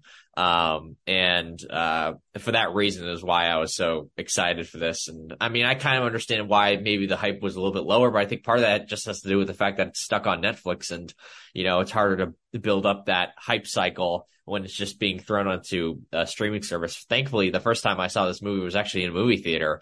But I know that wasn't the case for most people. So if you ever get the chance to see this movie in a theater, whether it's in 5 weeks or 5 years from now, I would do it, because it definitely enhanced my experience with this film for sure. You didn't read any of the graphic novel series, did you? No. Neither did I, mostly because I'm not very well versed in French comics. But also because I hadn't heard about it. And I think if nothing else, I was curious to see, the idea of Fincher tackling more source material based stuff, because as we've seen, he's been plenty capable of doing that before with Girl with Dragon Tattoo, Fight Club, obviously. But then you get something like Mank, which is based entirely in history, or you get to, even going all the way back to Alien 3, like the idea of him taking something that is already pre-established and kind of doing his own thing. But at least as far as I'm concerned, at least as far as I've heard, not many people have engaged with the source material, so there wasn't really a basis to go off of it. And I remember the response coming out of Venice being, yeah, this is good. It should be Fincher good. And I thought that was a very strange thing in a year where we're going to have a Ridley Scott project coming up very soon. Maybe it's actually, as you're listening to this, we might have Napoleon. We already had Killers of the Flower Moon. We've had these huge name directors, Oppenheimer, obviously, and the idea of what comes with the territory of that director's name, which I found that conversation kind of fascinating. And after watching The Killer, I think I see where a lot of the response is coming from, but I also don't shrug a shoulder at it. Like, I'm not this movie's biggest fan, but I'm willing to go to bat for it. I do think it does a lot of things really, really right. And I'm curious to see what again, coming into it from that mixed word of mouth, did that impact your viewing at all? For most of his movies, the initial response is always like, oh, it was good, but it wasn't David Fincher good. And then 5 years later, a year later, 2 years later, we're like, oh, that's a masterpiece. What a masterwork from the great master, David Fincher. And this is just going to be another example of that, I think. I was going to say that's interesting because going to that point, how many people do you hear talk about Mank though? It's been a little bit more warmly received recently, but I think Mank is, again, a little bit different because of the Netflix thing I talked about earlier, because it hasn't really gained as much traction because it's stuck on that streaming service and we just don't have as much, and it's just harder for us to create an emotional relationship with it. It's either a major boom like it is with some Netflix projects, or it's just, it shows up and it's just sort of there forever and doesn't really, grab the cultural zeitgeist. But like, I mean, Fight Club was like this I think Fight Club's like the ultimate example of this. Like that movie did not make a lot of money in the theater and it was a borderline bomb. And yet now it's like maybe the movie he's most well known for. And really the only movie, if you think about it, like the only movie in his career where, people loved it immediately and it worked like a charm immediately was The Social Network. And I think a lot of that had to do with just the Sorkin aspect to it, and how much people love Sorkin's work. And I think the source material had a part to do with it as well. But I mean, Gone Girl, was a huge hit at first, but critically wasn't as much of a hit as it should have been. Girl with the Dragon Tattoo wasn't as much of a financial hit as it probably should have been. I mean, you just kind of go down the line, like all of his, most of his movies, have been sort of underestimated at first. And then as time goes on, we realize, oh, like this was a masterwork. And I think The Killer should be one of those movies at least. Well, going back to what you had talked about, I also got the privilege of being able to see it at the theater at the Park in Scottsdale, Campbellview out here. I do really think it enhanced the experience because I think Fincher absolutely made this for theaters. I think he was tied to the Netflix deal and I think he went along with it. And I'm curious to kind of start that off as, because I haven't heard your baseline argument. I guess you like this movie. I love it. Yeah. Mostly because I just think everyone should watch all movies in theaters. And, there's very rarely a movie that's better off watching in streaming. I kind of hate watching movies and streaming in general. That's kind of my general philosophy. But when it comes to a guy like David Fincher, I mean, you want to see all the small details in the biggest screen possible and laugh the jokes at in front of, in like a communal experience with other people. And I think that's really key with any movie. And I think it's definitely key with, the great outdoors, like Killers of the Flower Moon. Like you want to see that in the theater. I know you can go see it in Apple TV Plus in a month or two, but, that's definitely something you want to see in a theater. And, Oppenheimer, same thing. Barbie, same thing. These are amazing filmmakers. You want to see it in the best possible situation. I know Fincher really likes working with Netflix, and I understand why Netflix gives him unlimited budgets, but I just kind of wish he, went back to working with the traditional studios just so we get his stuff in theaters, You mentioned the idea of seeing details on the screen, and there were a good amount of things that I missed the first time around. I of course saw it in the theater one time, and then right before this, I watched like 3 or 4 scenes on Netflix because of the convenience of it. And I missed the stuff with the knife in the purse at the very end, or I missed some of the details in the house raid, or little things like that. When I was telling a friend about this, about the general, just story outline, they went, so it's John Wick. And it's not John Wick, but I think the broad strokes of it certainly lean to that. But I think he's very much going with that baseline of a story to kind of really enhance the style, really play into Michael Fassbender's strengths, really play into the world that it creates. And I think in a lot of that approach, it does work. I think the mileage might vary if we're looking for something genuinely unique and interesting, but I think I really admire the simple approach and then building a lot of things on top of it. The reason why I would push this movie and sort of recommend it to anyone is just how hilarious it is. This movie is consistently funny. Oh, it's hilarious. It's and Fincher's just making so much fun of himself, and a lot of this movie it's not a direct portrayal of himself, but a lot of it is just his inner monologue and how he sort of views the world and his skepticisms. And I mean, the movie's about and I don't know, I just find it so fascinating that he's willing to just kind of be this open about his flaws and the fact that he's a perfectionist, like this killer character, like his whole world is built around being a hitman. And a lot of the movie is about, just sort of the grind you have to go through in order to be successful as a hitman in that business. And it just sort of shows that this guy may or may not be full of shit when he's talking about that stuff. And, I don't know. I just find it so captivating and fascinating. Let's quickly switch gears into Michael Fassbender, who I don't want to use the cliche of, oh, he's cold and calculating and we got to lean into that. But like, he is very much leaning into those things. And I think he's probably the most fascinating part of the movie or the most boring part of the movie, depending on what you're looking at.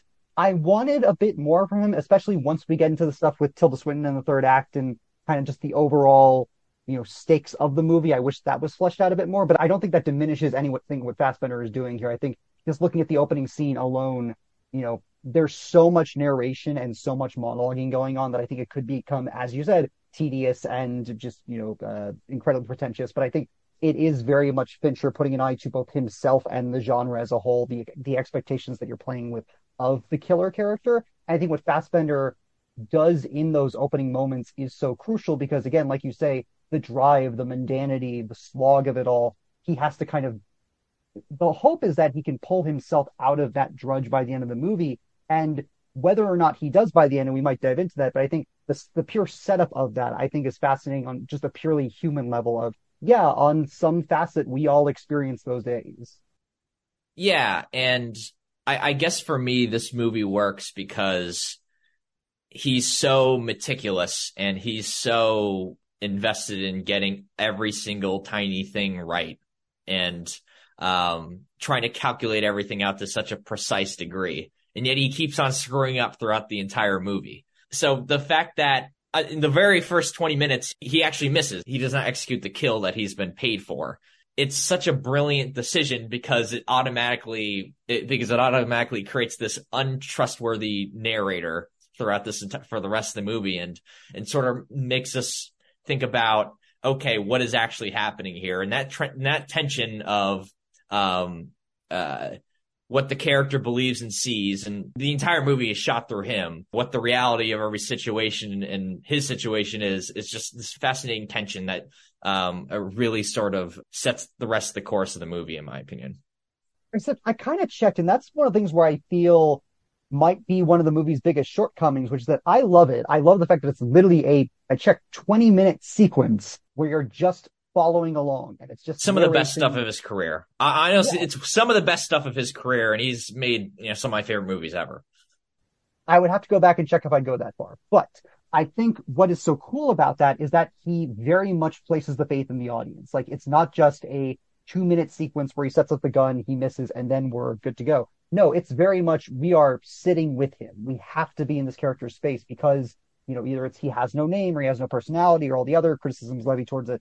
But I think in the end, it's very much a ballsy choice to let the audience sit like that. And again, not diminishing anything Fassbender does in that, I do think that's one of the things where you will either get completely sucked into the character that Fincher is going for, or you will be completely drawn out and then, okay, I guess I'm back in for the chase. Yeah, and I like the thing is, like, the point of this movie isn't to explain his motivations. The point of this movie is to show how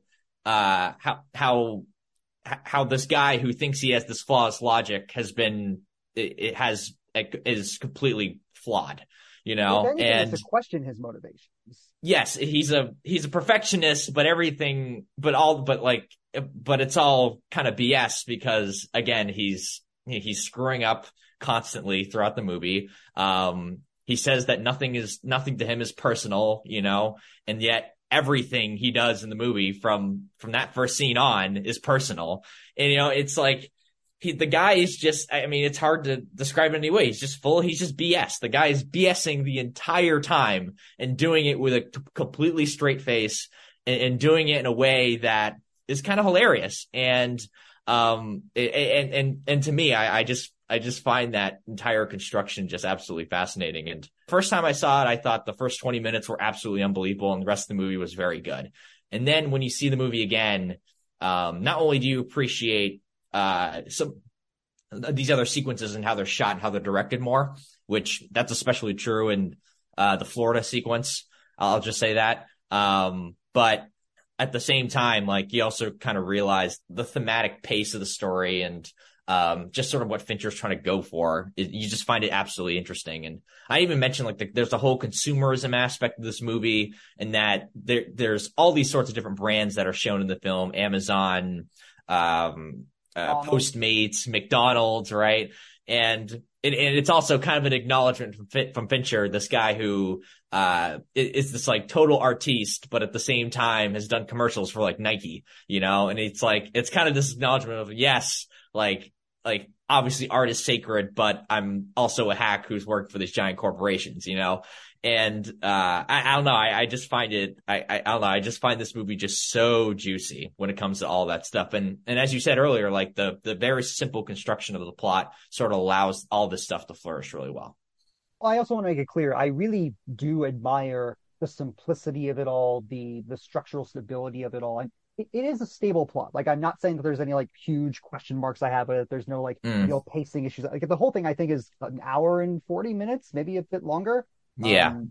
But it is, to me, where, you know, you get to a certain point, and I think that gimmick of it all, the idea of the nameless killer who has dedicated their life to this and is questioning themselves for it in the most like philosophical ways, I think that starts to slightly fall apart when you have, you know, the main inciting incident of the movie be his girlfriend who is injured, or like by the tail end of the movie, the idea of a CEO who he doesn't have anything against the CEO, really. He just doesn't, he thinks the CEO doesn't like him. So it starts to become more personal. And I think if you're going to put that stress on your character, you have to do a little bit more of building block along the way, because along the way, we pretty much just get, you know, a nameless taxi person or a nameless assassin or Tilda Swinton who pops up, who I haven't said is very good. I've heard a lot of she's amazing.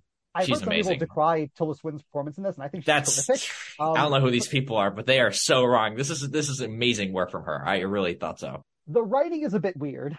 No, I think the writing's hilarious. The way she's able to sort of almost crack Fassbender's character into him basically admitting that everything he's doing is wrong and BS, and he's, you know, contradicting himself, like. And just like the facade that he's trying to put on, it's just so. I just love like the way Tilda's basically trying to prod him during that scene. It's just fascinating. I love it. Again, maybe it was just me. I never thought she was, because we knew by that point that there's someone else we have to go after in this. And so if they had propped Tilda Swinton's character up as, you know, the mastermind, like the person who can take on everything, like Fassbender's true equal in that sense, I would have believed that we were leaning in that direction. But I knew, like, well, there's 20-something minutes of movie left. So, well, I don't think it was trying to show that they're like equals or anything like that. It was just sort of the opposite of what he does, right? Because, I mean, she just lives in suburban New York and has this, you know, pretty like public facade, even though she's also a hitman. And then, you know, she's enjoying wines and eating the finest meals and all that sort of stuff. And it's just sort of like tempting for Fassbender, who is kind of the opposite of that in this movie, who, I mean, he's a psycho, and this character is an absolute psycho in this movie. He's putting like glasses on, like his hotel door just to make sure, just to see, and he's like sleeping on chairs, and I could go into a whole different, thing about how just crazy he is in this movie, but I don't know. I just found it all really fascinating. Like I understand why what you're saying in terms of they're not sort of building any, there's no background to Fassbender's character that justifies his decision making, right? But I just don't think that's the point of for me, that wasn't really the point of the movie. The point of the movie is to show that, you know, just the concept of being a perfectionist, and the concept of being that meticulous. Like, it's kind of all a farce, you know, and we're all humans, and by human nature, we all, want the big things in life. And, and we believe in one thing, but we're always contradicting ourselves anyway, you know? And I kind of find that interesting. And I kind of find it interesting, especially in the light of someone like Fincher, who, is one of the most meticulous and, I guess in some people's eyes, psychotic directors of all time. So, I don't know. I find that to be absolutely interesting. And even in this movie, you could argue that he's also pondering the question of like, is this something that I should be doing or I should have done in my career this whole time, you know? So, just like how Fassbender's character in this movie, I mean, you can definitely see the thoughts brewing in his head. Like, is this the sort of commitment that was the commitment worth actually doing? And, of being a hitman. So I don't know. I find all these ideas so fascinating. I didn't think about it necessarily that way, but I do think that might be the most interesting mirror to Fincher on this, is the idea of craft and dedication and persistence going the other way around. I think that's kind of an interesting thing, because especially if you look at it where, like, you know, Mindhunter gets canceled, Mank has to go to Netflix, World War Z 2 didn't come through. So like there have been all these footstops between, Gone Girl and now that I think you could read as far as Fincher looking at the killer as a reflection up to himself. And I think that's all really, really fascinating. I think it's just in a movie that sometimes tonally and aesthetically and just thematically will sometimes get away from him into, well, this is still an assassin thriller. I don't know. I found this, I think this is one of the best movies of the year. I really think that, now I don't think this is the best movie he's ever made, but at the same time, like, this is definitely right up there with Mank, which I thought was also wildly underappreciated. I don't know what your thoughts on Mank are. But again, I loved it at the time. I have not revisited since, and I haven't had an inclination to revisit it since. So what does that mean?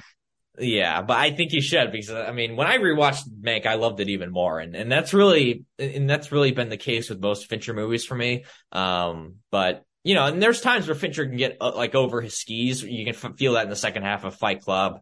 You feel that a little bit in The Girl with the Dragon Tattoo, but I don't know. I think his finger's like right on the pulse of this movie. He knows exactly what sort of buttons to press. And again, like there's like this movie, even though it's incredibly serious, I don't think you should take it too seriously. And I'm not telling that to you. I'm telling that to people who are interested in watching this movie. Like, keep that in the back of your head, that a lot of this thing is just a big joke on himself. And I found that to be really interesting, especially with just the arc of his career.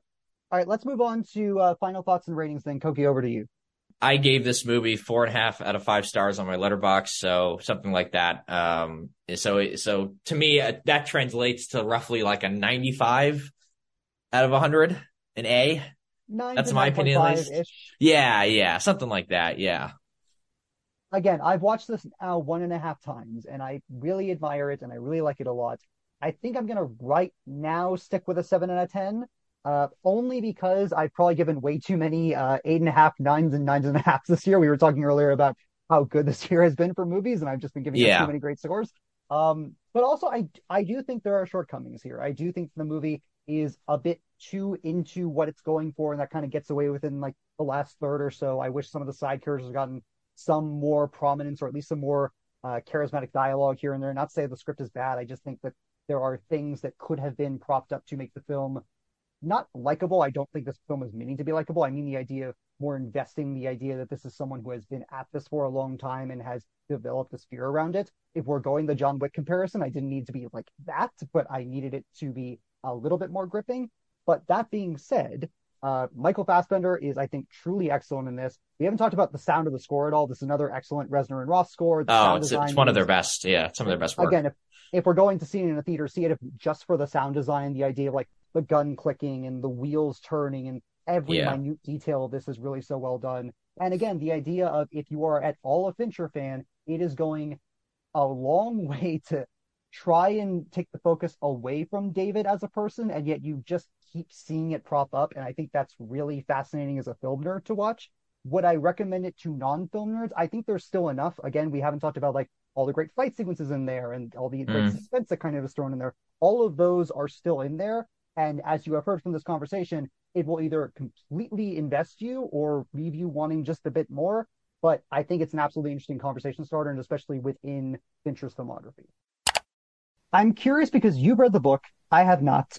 I came into this knowing that it would be another Hunger Games movie, that Francis Lawrence would be directing, and that Michael Arndt would be writing, and I was excited about all of that. But you came in with a lot more expectations. And so I'm wondering, we're almost a decade removed from Mockingjay Part 2. What were you thinking in regards to a Hunger Games prequel that was not going to be the Haymitch games?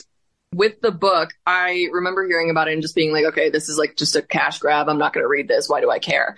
And then people were like, no, like it's really good. You should read it. And I did, and I absolutely loved it. And so I was really excited for this movie, assuming that they did it right. Because I just think there's so much about this movie so much about this like story that is so important to like the rest of the world that Suzanne Collins has built. And so I really wanted to see it done right. I was a little bit concerned about how they were going to do it, specifically because so much of like the important parts of the story are found in Snow's internal monologue. And I knew that they weren't going to do voiceovers or whatever for the movie. So I wasn't sure how well they're going to convey that. I think that fear was definitely founded. But I overall was like pretty excited to see the movie. And I think that it definitely like exceeded my expectations in many ways. I think Francis Lawrence is an intriguing filmmaker. Like, I like his Constantine a lot. I obviously like a good amount of what he brought to the Hunger Games. I certainly liked it more than what Gary Ross brought to the first one, which I think is good, if not just a bit disappointing in what it's trying to do. But, Michael Arndt was coming back, who wrote Catching Fire, which I freaking adore, which I literally just watched about a week ago prior to this on TV. And I was like, this film still freaking rules. I was curious to see like what, Rachel Zegler and Hunter Schafer and like all these new actors could do with like, Viola Davis and Peter Dinklage. But it also didn't feel like it had the same spectacle as the first. And that might just be because of an age gap thing. Like, you and I are not that far apart in age. And I feel like when we were growing up, the Hunger Games was, essentially one generation's removed Harry Potter. It was the big thing. And it felt like it had names like Philip Seymour Hoffman and, Julianne Moore and, freaking Mahershala Ali before anyone knew who he was. Like, it had this huge, prestigious cast to it. And not that this cast isn't prestigious, it has a lot of huge names to it, but it felt like it was going a bit smaller, which was probably right for a prequel. And again, I only knew like the broad strokes of the book because one of our first stories when we first did this show, 2 years ago, was Sam Ankorvaya, shout out to Sam, talking about this movie being announced and her basically being like, I don't want this to be young, sexy Snow. And it is kind of young, sexy Snow, but I also think, but it is a bit more interesting than I think I was giving it credit for. I don't know if I love it though. Brandon. All I know is that when I walked out seeing it, my friends adored it, and they had not read the Songbirds and Snakes book. And me coming out of it, I was like, there are some parts of this that are really compelling and really interesting. I think it's just the first act. I find it so tedious and so overwritten and just so trying to get back into the head of like, yes, this is what Panem is. This is, Snow's ambition. This is his relation with Tigris. This is his grandmother who is, relatable and kind and all this stuff. And all this stuff that was just kind of being propped up as really important and didn't feel important. Then we get into the other two acts, and I thought there was a lot more to actually deconstruct in there, but I just felt like that first half an hour to 40 minutes, in contrast to what we're talking about with the Marvels, where that just went lightning fast. And this just kind of felt like setup upon setup upon setup until eventually we get to, the games in that sense. That's so interesting that you say that because I actually felt like and maybe this is just because I've read the book, I felt like the first act was too fast. Interesting. That might be because I was comparing it to the book. The thing about the book is it's over 500 pages and the games don't actually start until close to like 200 pages in or something like that. It's definitely over 100 pages. And so there is a lot of that setup. And I think that I agree with you that like, I think that a lot was happening and it didn't feel important at first. And that's because I think that they didn't take the time that the book did to really set up, for instance, like Snow's relationship with Lucy Gray. Like I think if I had just seen the movie, I wouldn't have bought into their chemistry as much because they just kind of jump into it in the movie. Whereas in the book, it takes a little bit more time. And again, you have access to Snow's inner thoughts about it, which you don't in the movie. And I do want to talk more about that, but I want to quickly say that I know you kind of hinted at this, whether this should have been two movies. I do not think so, because I don't think people would have gone to see the second movie. And also I think that this book is just a lot, and I think it probably would have had a similar problem to like Mockingjay Part 2, where I know I don't necessarily agree with this, but some people criticize like I can't remember if it's the first one or second one that people like don't like, but it's like, you know, one of them was just like a little bit too tedious, and then like the other one had a lot more action. So I think you would have a similar problem with this. I do think, however, that it should have been a mini series, because I think that you could have spent so much more time developing things, and like a lot of the things that I wish that they could have done with this movie. I think if they had that time to do it, that would have been better. And it would have been different from like having two movies, or like, I don't know. I don't think people would have gone to see two movies. I had heard all that conversation after I had seen the movie, and it was, of course, like, yeah, you could definitely do that, because the third act definitely feels like a really condensed, and I mean condensed, movie in its own right. But at the same time, if you had made that its own movie, I feel like the spectacle is gone. I feel like all the setup has been made, and you might wind up with, I don't think Mockingjay Part 2 has that bad of a problem necessarily, but I think a Ballad of Songbird and Snakes 2 would definitely have that problem. Yes, I agree. And there's like, I don't know, with this movie, like it was definitely really long, and okay, here's the thing. I actually do wish it had been longer, even if they weren't going to, hear me out, if they weren't going to do a miniseries, what I think would have been the best thing for this movie, I think it would have benefited from just an extra like 20 minutes, because it's like 2 hours and 40 minutes, right? They could have just made it 3 hours. And I realize the problem with that, but I do think just an extra 20 minutes to like fill in a little bit more of that first act in particular, and really like give a little bit more time to talk about like Lucy Gray. And also there's a couple of other things too that I wish they had put in the movie that were in the book. One of the things is that, when Clemencia gets like bitten by the snake, there's a scene where basically, you know, she's carted off to the hospital. There's a scene where Coriolanus is in the hospital, and he's like sleeping, and she wakes him up, and she's covered in scales, and she's like, you know, I think I'm going to die. Like, I don't know what they're doing to me. And he's like, oh, your parents came in, like they were looking for you. And she's like, no, like that's not true. They won't let my parents see me. They're lying to them. Like, and then she gets taken away, and basically he's just like, oh, like the doctor is like, oh, like she's just a little scared. Like, you know, she'll be okay. And, so there's that. And then there's also a part in Dr. Gall's lab where this is mentioned multiple times in the book, where like basically Coriolanus sees the mutts, and a lot of them are humans. Like he could tell that they are humans that have been experimented on. And that is something that would have been so easy to put in there. They didn't even really need to make it that much longer. So that's a qualm that I have. But regardless, like the point that I'm trying to make is like, they don't really hone in on this important aspect, which is like the human experimentation that's going on. And I think that's one of the things that really like adds to the fact that Snow becomes who he becomes in the end, because he sees all of these horrible things happening to people that he genuinely cares about, and he still ends up where he ends up at the end. You know, they bring up the classmate character, what was it, Clemencia? Clemencia, yeah. Clemencia, thank you. They do the whole snake thing. I thought, oh god, that's, you know, so shocking. But to hear like there's like a literal blink and you'll miss it hospital scene that they could have included in that whole Lucy Gray. Now, I think that wouldn't have taken away anything from the movie. I think that would have been great, especially for a character who is literally built up in I think the first 5 minutes to be like this really important character, and then just kind of goes away for most of the movie. Yeah, like I said, I mean, I think I misspoke a little bit. Snow doesn't actually care about anyone, which I'm sure we'll discuss in a little bit, but he is very like startled with everything that happens with his friend.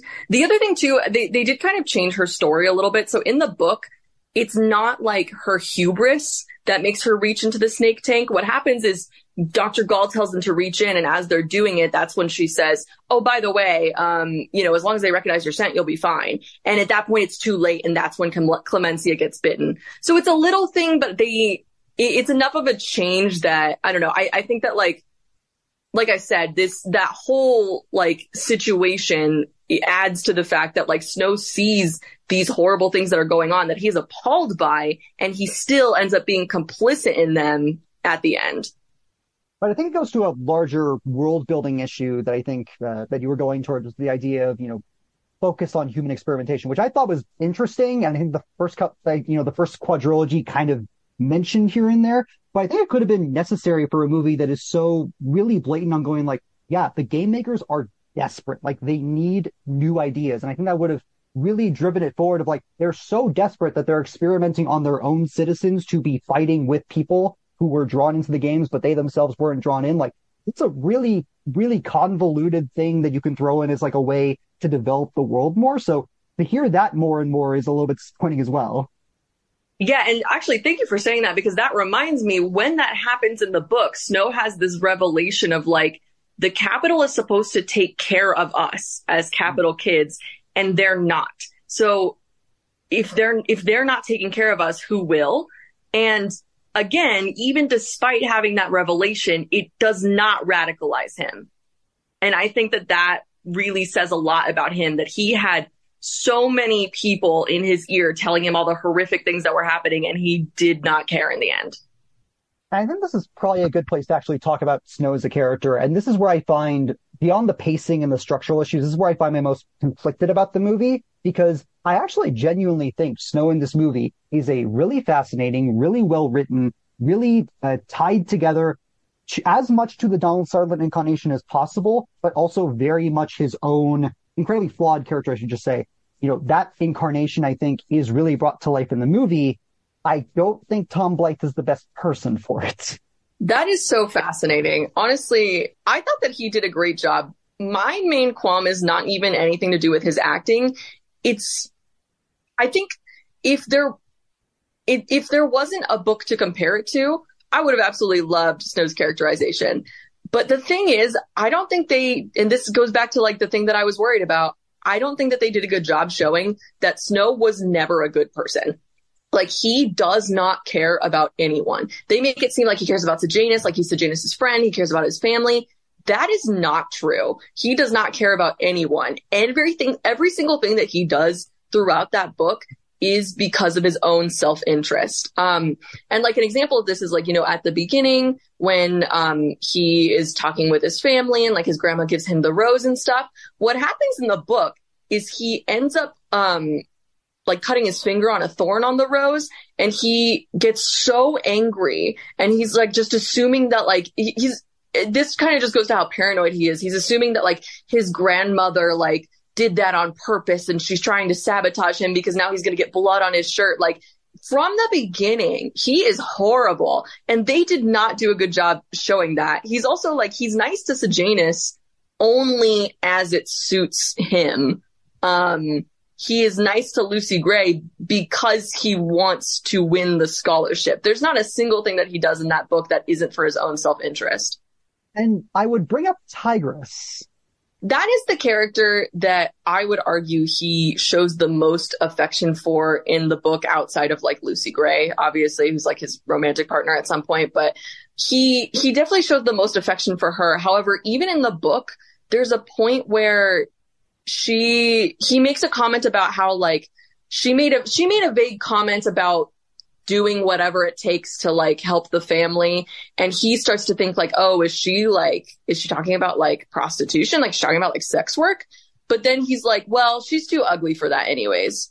Even in those moments, he really does not care about anyone. And like with his family, it's not that he wants to help them because he cares about them and he sees that they're starving and that they're suffering. It's because he is starving and suffering, and because he wants the Snows to like have their reputation back.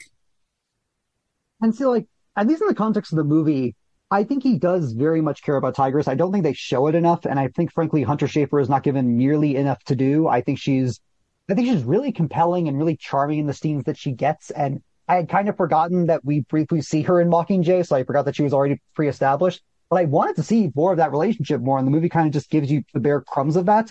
When we talk about Lucy Gray, I think there's a more complicated conversation around that. I do think he cares to a degree about Sejanus. I think the movie is about him realizing that he doesn't, but I think at the start of the movie he very much does. That's much more of a spectrum and kind of a graph going on that. Whereas with Lucy Gray, I think there's much more of a discussion of like, this is manipulative and toxic, and like we need to really acknowledge this. The thing is, I love Sejanus as a character. Like he may be, I'm rereading the book right now, so get back to me in a little bit. But right now, I think that he might be my favorite character in the book. And again, I don't think this is shown as well in the movie, because what's interesting about him is Snow does not like him at any point in the book. And it's partially because he's district, but more than anything, it's because he's district and his family took the place of Snow's family on the hierarchy. Because it's something like Snow's family was investing in District 13, and then District 13 got blown off the map, supposedly. And so basically, like, Sejanus' family did the same thing, but with District 2, I believe, and then they ended up rising to the top. And so Snow hates him because he's like, and Sejanus is very kind to Snow. His family's very kind to Snow. And Snow's like, I don't care. I hate you guys because you should not be where you are. Which, again, is a detail that I don't think the movie goes into. No, it really doesn't. They show him, like, talking about, like, and, like, insulting, like, the family at the beginning. But aside from that, not really. They really do give you the impression that they were friends, but they never were. And one thing about Sejanus' character, I do think that they did like a pretty good job of showing this in the movie, is the fact that he struggles so much with being from the districts, and the fact that like the people that he grew up with, like, I don't know if they say this in the movie, but he went to school with his tribute. Yeah, they say that. Okay, yeah. So, and it's something that he really struggles with. And one line that I'm so happy they kept directly from the book is when Snow was like, hey, that's not your fault that Marcus won't take the food from you. And he said, yeah, I know. I'm so blameless. I'm choking on it. And I absolutely adore that. Like, I think that really encapsulates Sejanus' character. And I think they did a decent job of showing this in the movie too. Just the fact that, like, he is like, yeah, I know that this isn't my fault. And also, I feel horrible about it. I have all of these privileges, which is the thing that Snow hates him for. I have all these privileges. My dad can buy me out of things very easily, and I don't want it because I don't understand why I am here and the people who I grew up with are being treated like literal animals. What makes me different from them? And I also think it's interesting because the Capitol, like the people of the Capitol do view him as different, and at the same time they don't, because they say all these horrible things about him and they like don't understand. They hate him for his privilege and they hate him for not realizing his privilege. It's very complex, and I like it a lot. Which is probably why he's probably the one of the students at the academy who can literally throw a chair and yell, "You're all monsters" on live television and get away with it. Exactly. And Snow absolutely hates him for that. Again, I think that parallels, or at least, intersects the relationship he has with Lucy Gray, which is really interesting, if not, I think, a bit romanticized, both in terms of how people have been talking about it and also what the movie explicitly shows. I don't think that the movie did a great job, like, setting up their relationship at the beginning. I think you're just kind of, like, told, like, they have chemistry and, like, they're, you're not really, it's not the same as, like, the book where they take a lot of time to really develop that. But I think that, like, in the second and third act, like, I definitely believed it. Their relationship is interesting because, once again, like, I definitely get where if you don't have access to Snow's inner monologue, you would think, yeah, he cares about her. But in the book, he does not. Like, he cares about her insofar as he gains something from it. And even once she wins, he gains something from it because he's romantically interested in her. And I think that really becomes apparent at the end when we see, what happens with her. What's interesting in the book too, that I don't think that they really showed in the movie, actually, I don't know if they said this at all, is the fact that, like, he views Lucy Gray as his property. Like, it's the most recent part that I read, actually. He's talking about, like, when she goes on TV and she performs that song, and he's humiliated by it. But he's like, it doesn't matter what other people think. Everyone in the Capitol knows that she belongs to me. It's as if she didn't have a life before the reaping. Like, he actually just views her as his property. And so, and again, I think that, like, they didn't do a great job of showing that in the movie. They make it seem like more of a romance than it actually was. I know I'm giving Tom Blythe a lot of crap in this, but I do think Tom Blythe has some moments where he is allowed to be fairly charismatic and fairly human. But I think the real dynamo of that is Rachel Zegler, who I think is fantastic in this. And I think the reason she's so fantastic is because once you get to that end in the third act and you see where her loyalties really lie, where her priorities really lie, and where she's always assumed Snow to be, and rightfully so, I think you can see that kind of multifaceted approach that she brings to the performance, the kind of, Southern drawl of it all, the real emotion that's behind that, but what's behind that? And I think there's like several layers to her performance if you really watch it that I was really astounded by, and that I think helped me as a viewer really identify with, like, of course she would be in a relationship with this guy. He went all the way to District 12 for her. He seems like he has a change of heart. But no, it's because she's so charismatic and is so able to identify as like, this is someone important to me for whatever reason, but still is. And so I think that's kind of where I'm leaning that whole relationship towards. So I agree with you that Rachel Zegler was incredible in this. She absolutely perfect casting. But I think in hearing you say that might be where the disconnect is about, like, with our opinions about his acting, because I don't know if you agree with this, but my friend who I watched it with also was like, she said that she didn't like his acting, that she felt like it was just like fake and, like, I don't know, his emotions like weren't all there. If I may, it just feels a bit wooden at certain points. Like, I think the idea was to really have him drawn to the inner monologue aspect of it all, but we don't see or hear that, so it just comes off as like stoic, handsome, blunt British man. Yeah, and so I don't know if the point of I get the feeling that the point of the movie, like what they were trying to do, was show like a fall from grace kind of thing. Like they wanted you to believe, just based on the changes they made, I think they wanted you to believe that he was good in the beginning. And so I definitely get where that would look wooden. But for me, having read the book and knowing that Snow is like always fake, that I think just resonated with me. And I think, again, that's where like some of the disconnect is. And I don't know if that was like intentional on Tom Blythe's part or if that was just like not great acting, but it worked for me. And I definitely see why it didn't work for you as somebody who didn't have the context of the book. Yeah, it's totally fair. And I think I also said coming out of it that, like, it's not fair of me to critique Tom Blythe that much, partly because of what might be asked of him by Francis Lawrence and what's on the page and what's on the source material, but also because, again, he's surrounded by charismatic actors. Like, Josh Andres Rivera is really charismatic. Hunter Schafer, Peter Dinklage, Viola Davis, who is having a time of her life in this movie. Like, he's surrounded by these, not character actors, but who get to play, like, fleshed out, interesting, gimmicky in the best way characters like we saw in the original quadrilogy. And it just makes him kind of feel like not a stick in the mud, but someone who is very much going through the motions. And in a movie called The Ballad of Songbirds and Snakes, I can get the appeal of that. Like, the best ballads don't necessarily have fully fleshed out central characters at their center. That's kind of the point of getting attached to them, is the mystery of it all. But I think in a movie where, as you say, so much of the source material is on Snow's intrinsic biases and monologues and all of that, I think the movie loses track of what it's going for.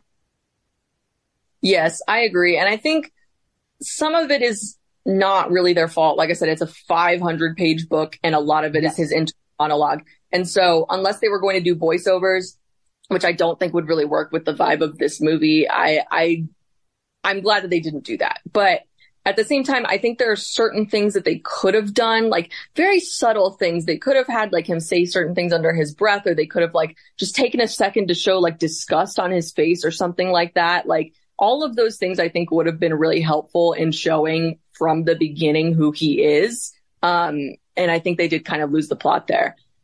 For someone like me who is really agitated by the structure of the movie, it certainly wouldn't help to have like a total Snow voiceover bit during the games, which totally switched the scripts. If like the first is all about Snow and the second is all about Lucy and the third is about kind of both of them and their personalities clashing, I think the second act being so Snow focused would really take away from where the focus and where the intrinsic, viscerality of the movie is going to be at that point.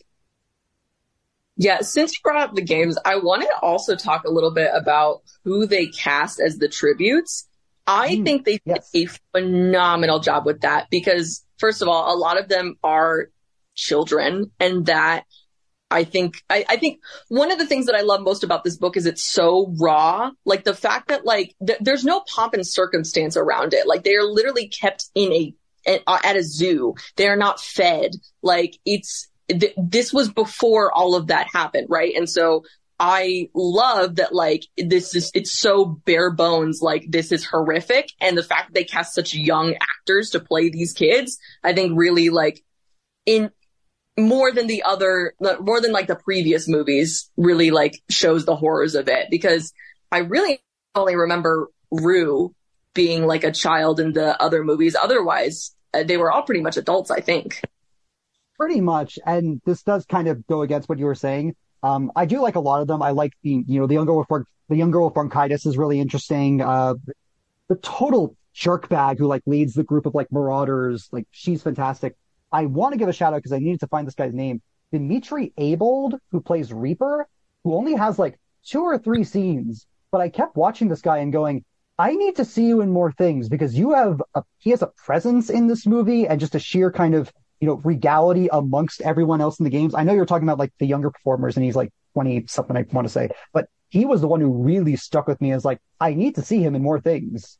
He is great. I want to return to that, but I wanted to also say really quickly that like another thing that I really love is that they cast disabled actors because in games books, a lot of people, including the main people, like PETA, for instance, have disabilities, and that is erased in the movies. And I think they took that criticism and really like changed that for this movie because there are people who are disabled in it. And I thought that that was really well done. But I wanted to say about Reaper too. Reaper, he's a really, really important in the book, and they definitely cut down on that a little bit in the movie, but I think they still did him justice. There's the scene where like he gets all the bodies together. It's a little bit different in the book. In the book, he like gathers them slowly. He doesn't like kill anybody. He kills one person in the book. And it's because of it, and it doesn't really matter. It's for a specific reason. But aside from that, he's very like, everyone is scared of him prior to the games because he's just like so menacing. And I think this is also kind of a comment on how people view black men in particular.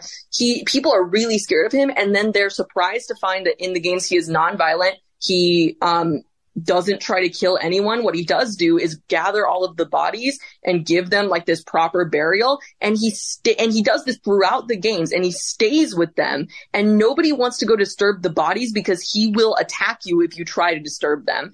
And I think that like, while they took away from that a little bit because, they changed the story a little bit, I still thought that like that was very well done. And I'm so glad that they included that scene where he's burying all of the bodies. Or I guess not burying, but he's like wrapping them in the flag. Right, yeah. And I think that kind of goes to the arena as a whole, which I've heard some people say is kind of, bare bones and kind of bare structure and of it all. And I like what the approach is going for. And I like that we start to, as a fan of those original films, I like seeing the beginning of like the drone program or like, the surprises with the snake pit or something like that. I do wonder, I'm curious what you think, or if there's precedence for this in the book, because I came out being like, maybe the Capitol bombed the arena themselves to make the arena more interesting as kind of a latch-dis effort. They don't say it in the movie, and I don't think it's in the book, but I had that thought of just like, oh yeah, the rebels did that. I'm not saying it's like definitely not true, but I kind of doubt it. And the reason why is because the whole point is that the arena is supposed to be very bare bones because they were doing the games like I don't know. It usually didn't last more than a day prior to this because they would bring the tributes in. They wouldn't feed them for several days. They'd let them loose. There's not really places to hide in this arena. Like, it's just kind of like a bloodbath and then like, we're done. And then they started to have the issue of like, why aren't people watching the games? What do we do to make this more exciting? And snow plays a huge hand in what they do to make it more exciting. And you kind of see that happen. And so that's why I don't really think that the bombing was the Capitol, because if they wanted to do that, they could have just like built a new arena at that point. But also like that was never their plan. But once that happened, that made it so that the arena changed. And then they were like, oh, this actually makes it interesting and people like this. Because the other thing is that in the books, I'm glad that they did this. I'm glad that they changed it so that you can see in the tunnels in the movie. In the book, you can't see in the tunnels. They don't have cameras in there because they weren't expecting it. So you don't see what's happening. You just kind of like you see like, oh, what's his name? Jessup come out and he has rabies at one point. Like you just kind of like see people coming out of it, but you don't see what's happening inside. So it provides a bit more of mystery than what the movie kind of actively shows you. Yeah, which I think is completely fine that the movie did show us that.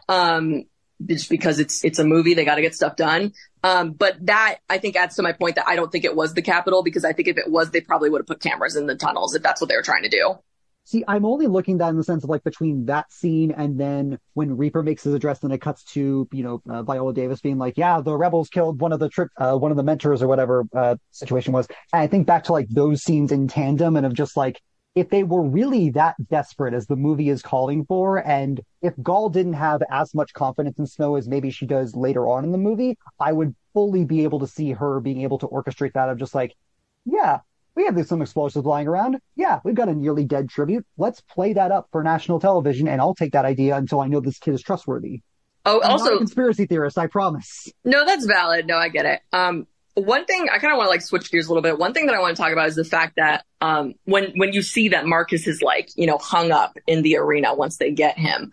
And I just love that whole scene because they're basically like in the book, Dr. Gall talks a lot about how like the Hunger Games show they show like what humanity really is. They show that people to their core are evil and they will kill each other and they don't care. And in particular, the districts will do that. So it's meant to like dehumanize the people of the districts.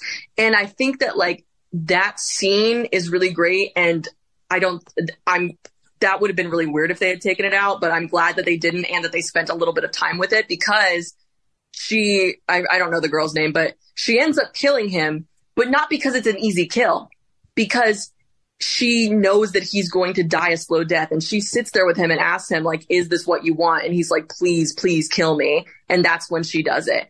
And so I really love that they kept that, because it's so important, because like it goes against Dr. Gall's point, the fact that like, this is what humanity is, because really she kills him out of pity.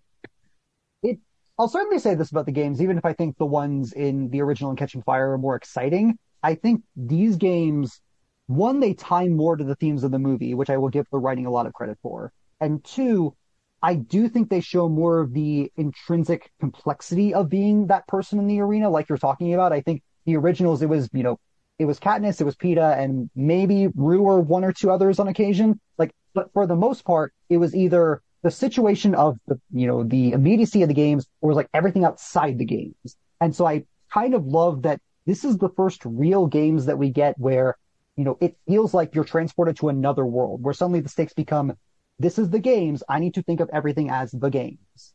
Yes, I completely agree.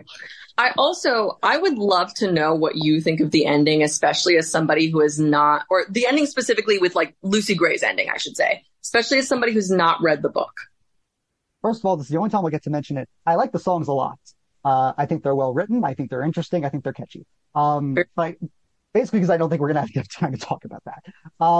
But I like the ending. I think for the most part, you're shown Snow either facing his own complexity, which I think is the generous reading of it, or really trying to mask his own emotional standpoint throughout the rest of the movie. And I think the forest scene, I told my friend this, is really the mask off moment where like, you realize this guy is a complete jerkbag and has just been hiding so much of it beyond pomp and circumstance and posture and all of that. That scene in the forest, even though we don't see, the two of them necessarily side by side for the entirety of it, I think for, again, the Ballad of Songbirds and Snakes, which is explicitly about Snow's character, I think it really works for the end of it as, this, as cynical as it can feel, it does also feel weirdly uplifting to a point of like, we don't need to like look at him as anything else. Like, this is who he is. This is finally who we get to see. And then we build that up to his confrontation with Dr. Gall at the end. I think it's a really interesting 1-2 punch of character exploration that the movie has kind of been trying to sidestep like a snake. Haha. And so I think getting to see that in the end is really rewarding as a viewer, even if, by the end of it with the whole statue moment, you're left with like, things are not good right now.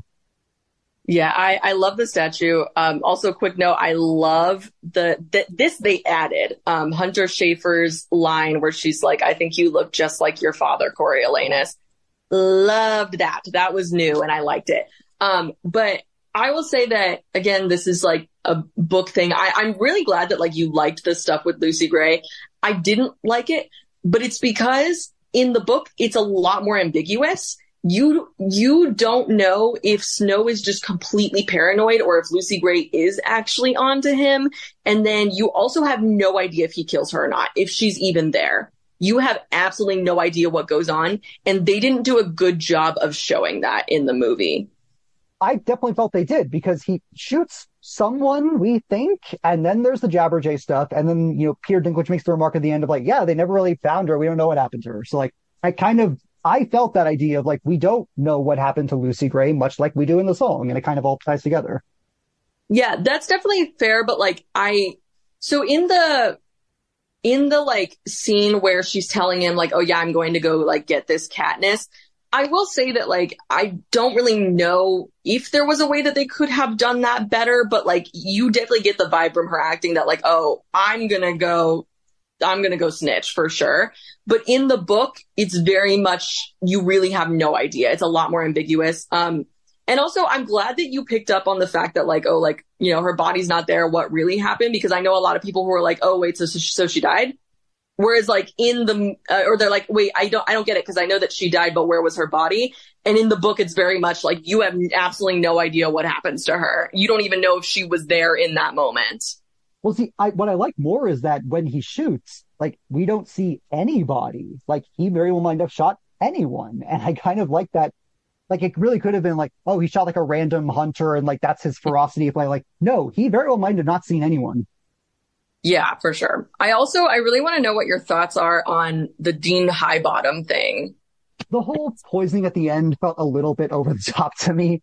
Like, I understand why it's there. It has a great kind of, character catharsis to it. And like all that I agree with, but it did feel like one last thing of just like, we need one big rising action and the whole, him strutting confidently through the Capitol isn't good enough, which to me, it felt like a low confidence effort on Francis Lawrence's part, but it's not the Peter Dinklage is doing a bad job. He's totally eating up the scenery in that moment. I love the whole monologue he gives about, him and Snow's father, which I love the ambiguity of that. I love how you can't at that point quite tell if he's telling the truth, but you can tell that there's a bit of semblance of truth to it. And I like how the last 10 minutes of the movie really play with that idea of like, you were expecting results from the movie. That's kind of on you. We weren't going to give that to you in the first place.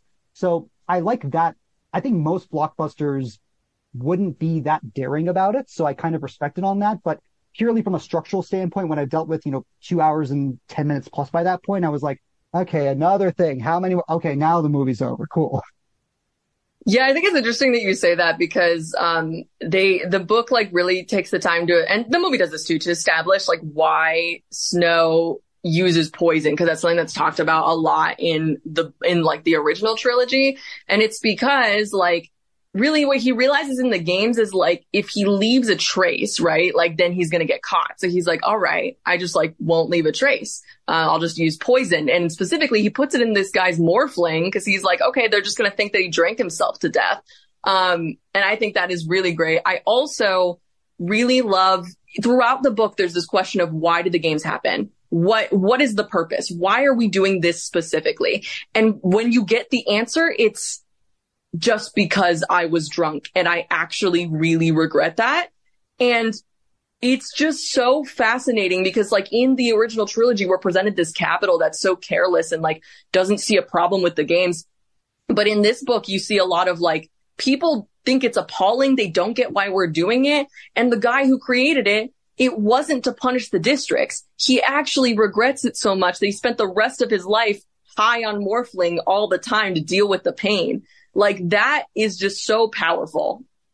Yeah, and in that sense, I think it only elevates what Peter Dinklage is doing here, because I really like the kind of nonchalance he brings to the role. I wasn't a huge fan of it initially, but then once you go on later forward and you kind of see the numbness that has taken over those in power of like, yeah, on paper, I can do things about this, but I can't really. And that goes to the whole idea of like power that the movie is addressing, and we don't have time to get to that because we already ran long with this. Yeah, and also last thing I want to say is Viola Davis did great. She really captured the essence of Dr. Gall, which is absolutely insane, and I loved that. She delivered every line perfectly, exactly how I would have imagined Dr. Gall in the book. I'm curious real quick, the costumes. I was a big fan. I think that it's interesting because like it's definitely a bit toned down from what we see of the Capitol in the original trilogy. but it makes sense because they're still recovering from the war. And like Coriolanus in particular, like can barely get a nice shirt, let alone like the crazy stuff that we see later on. I love the Academy looks. I think it ties into production design as well, like the whole like 50s TV look and everything. But like, I love Lucy Gray's dress. I love how the districts kind of feel similar, but still much more run down than they might have been before. You're right about the whole Capitol and their whole aesthetic with everything. Again, I wish we got more with Tigress because in a franchise that is so much about fashion, I feel like she's a really intrinsic character, but neither here nor there. But yeah, just a nice little touch that I think the movie deserves credit for. I agree. And when I said it was toned down, I mean that in a good way. Like, I think it should have been, and I like it a lot. Cool. Ratings out of 10. Let's go for it. I would say like an 8.5, honestly. I really liked the movie. I think that if I had seen it without reading the book, I would probably like it more. I just think that there's a lot of really core things that they changed that I think change just the way that you view Snow. So yeah, I would say that I would give it like an 8.5. I think it was very good. I think it was a bit rushed at the beginning. It definitely should have been a mini series. But overall, I was a fan. It might be a little bit low. I'm going to say 7.5. I think it's still pretty darn good. I love the stuff that does really right. There are just things about it that kind of drive me up a wall. And again, that's coming as someone who didn't read the book. I'm glad to hear that you, as someone who was more irritated about it for leaving things out of the book, still gave it a higher score. If you're somebody who just watched all the movies and really liked them, you'll probably still really like this movie. But if you're thinking of it from like a more technical like film stance like Brandon is, or like you read the book and you're comparing the two, you might have a little bit of a lower rating.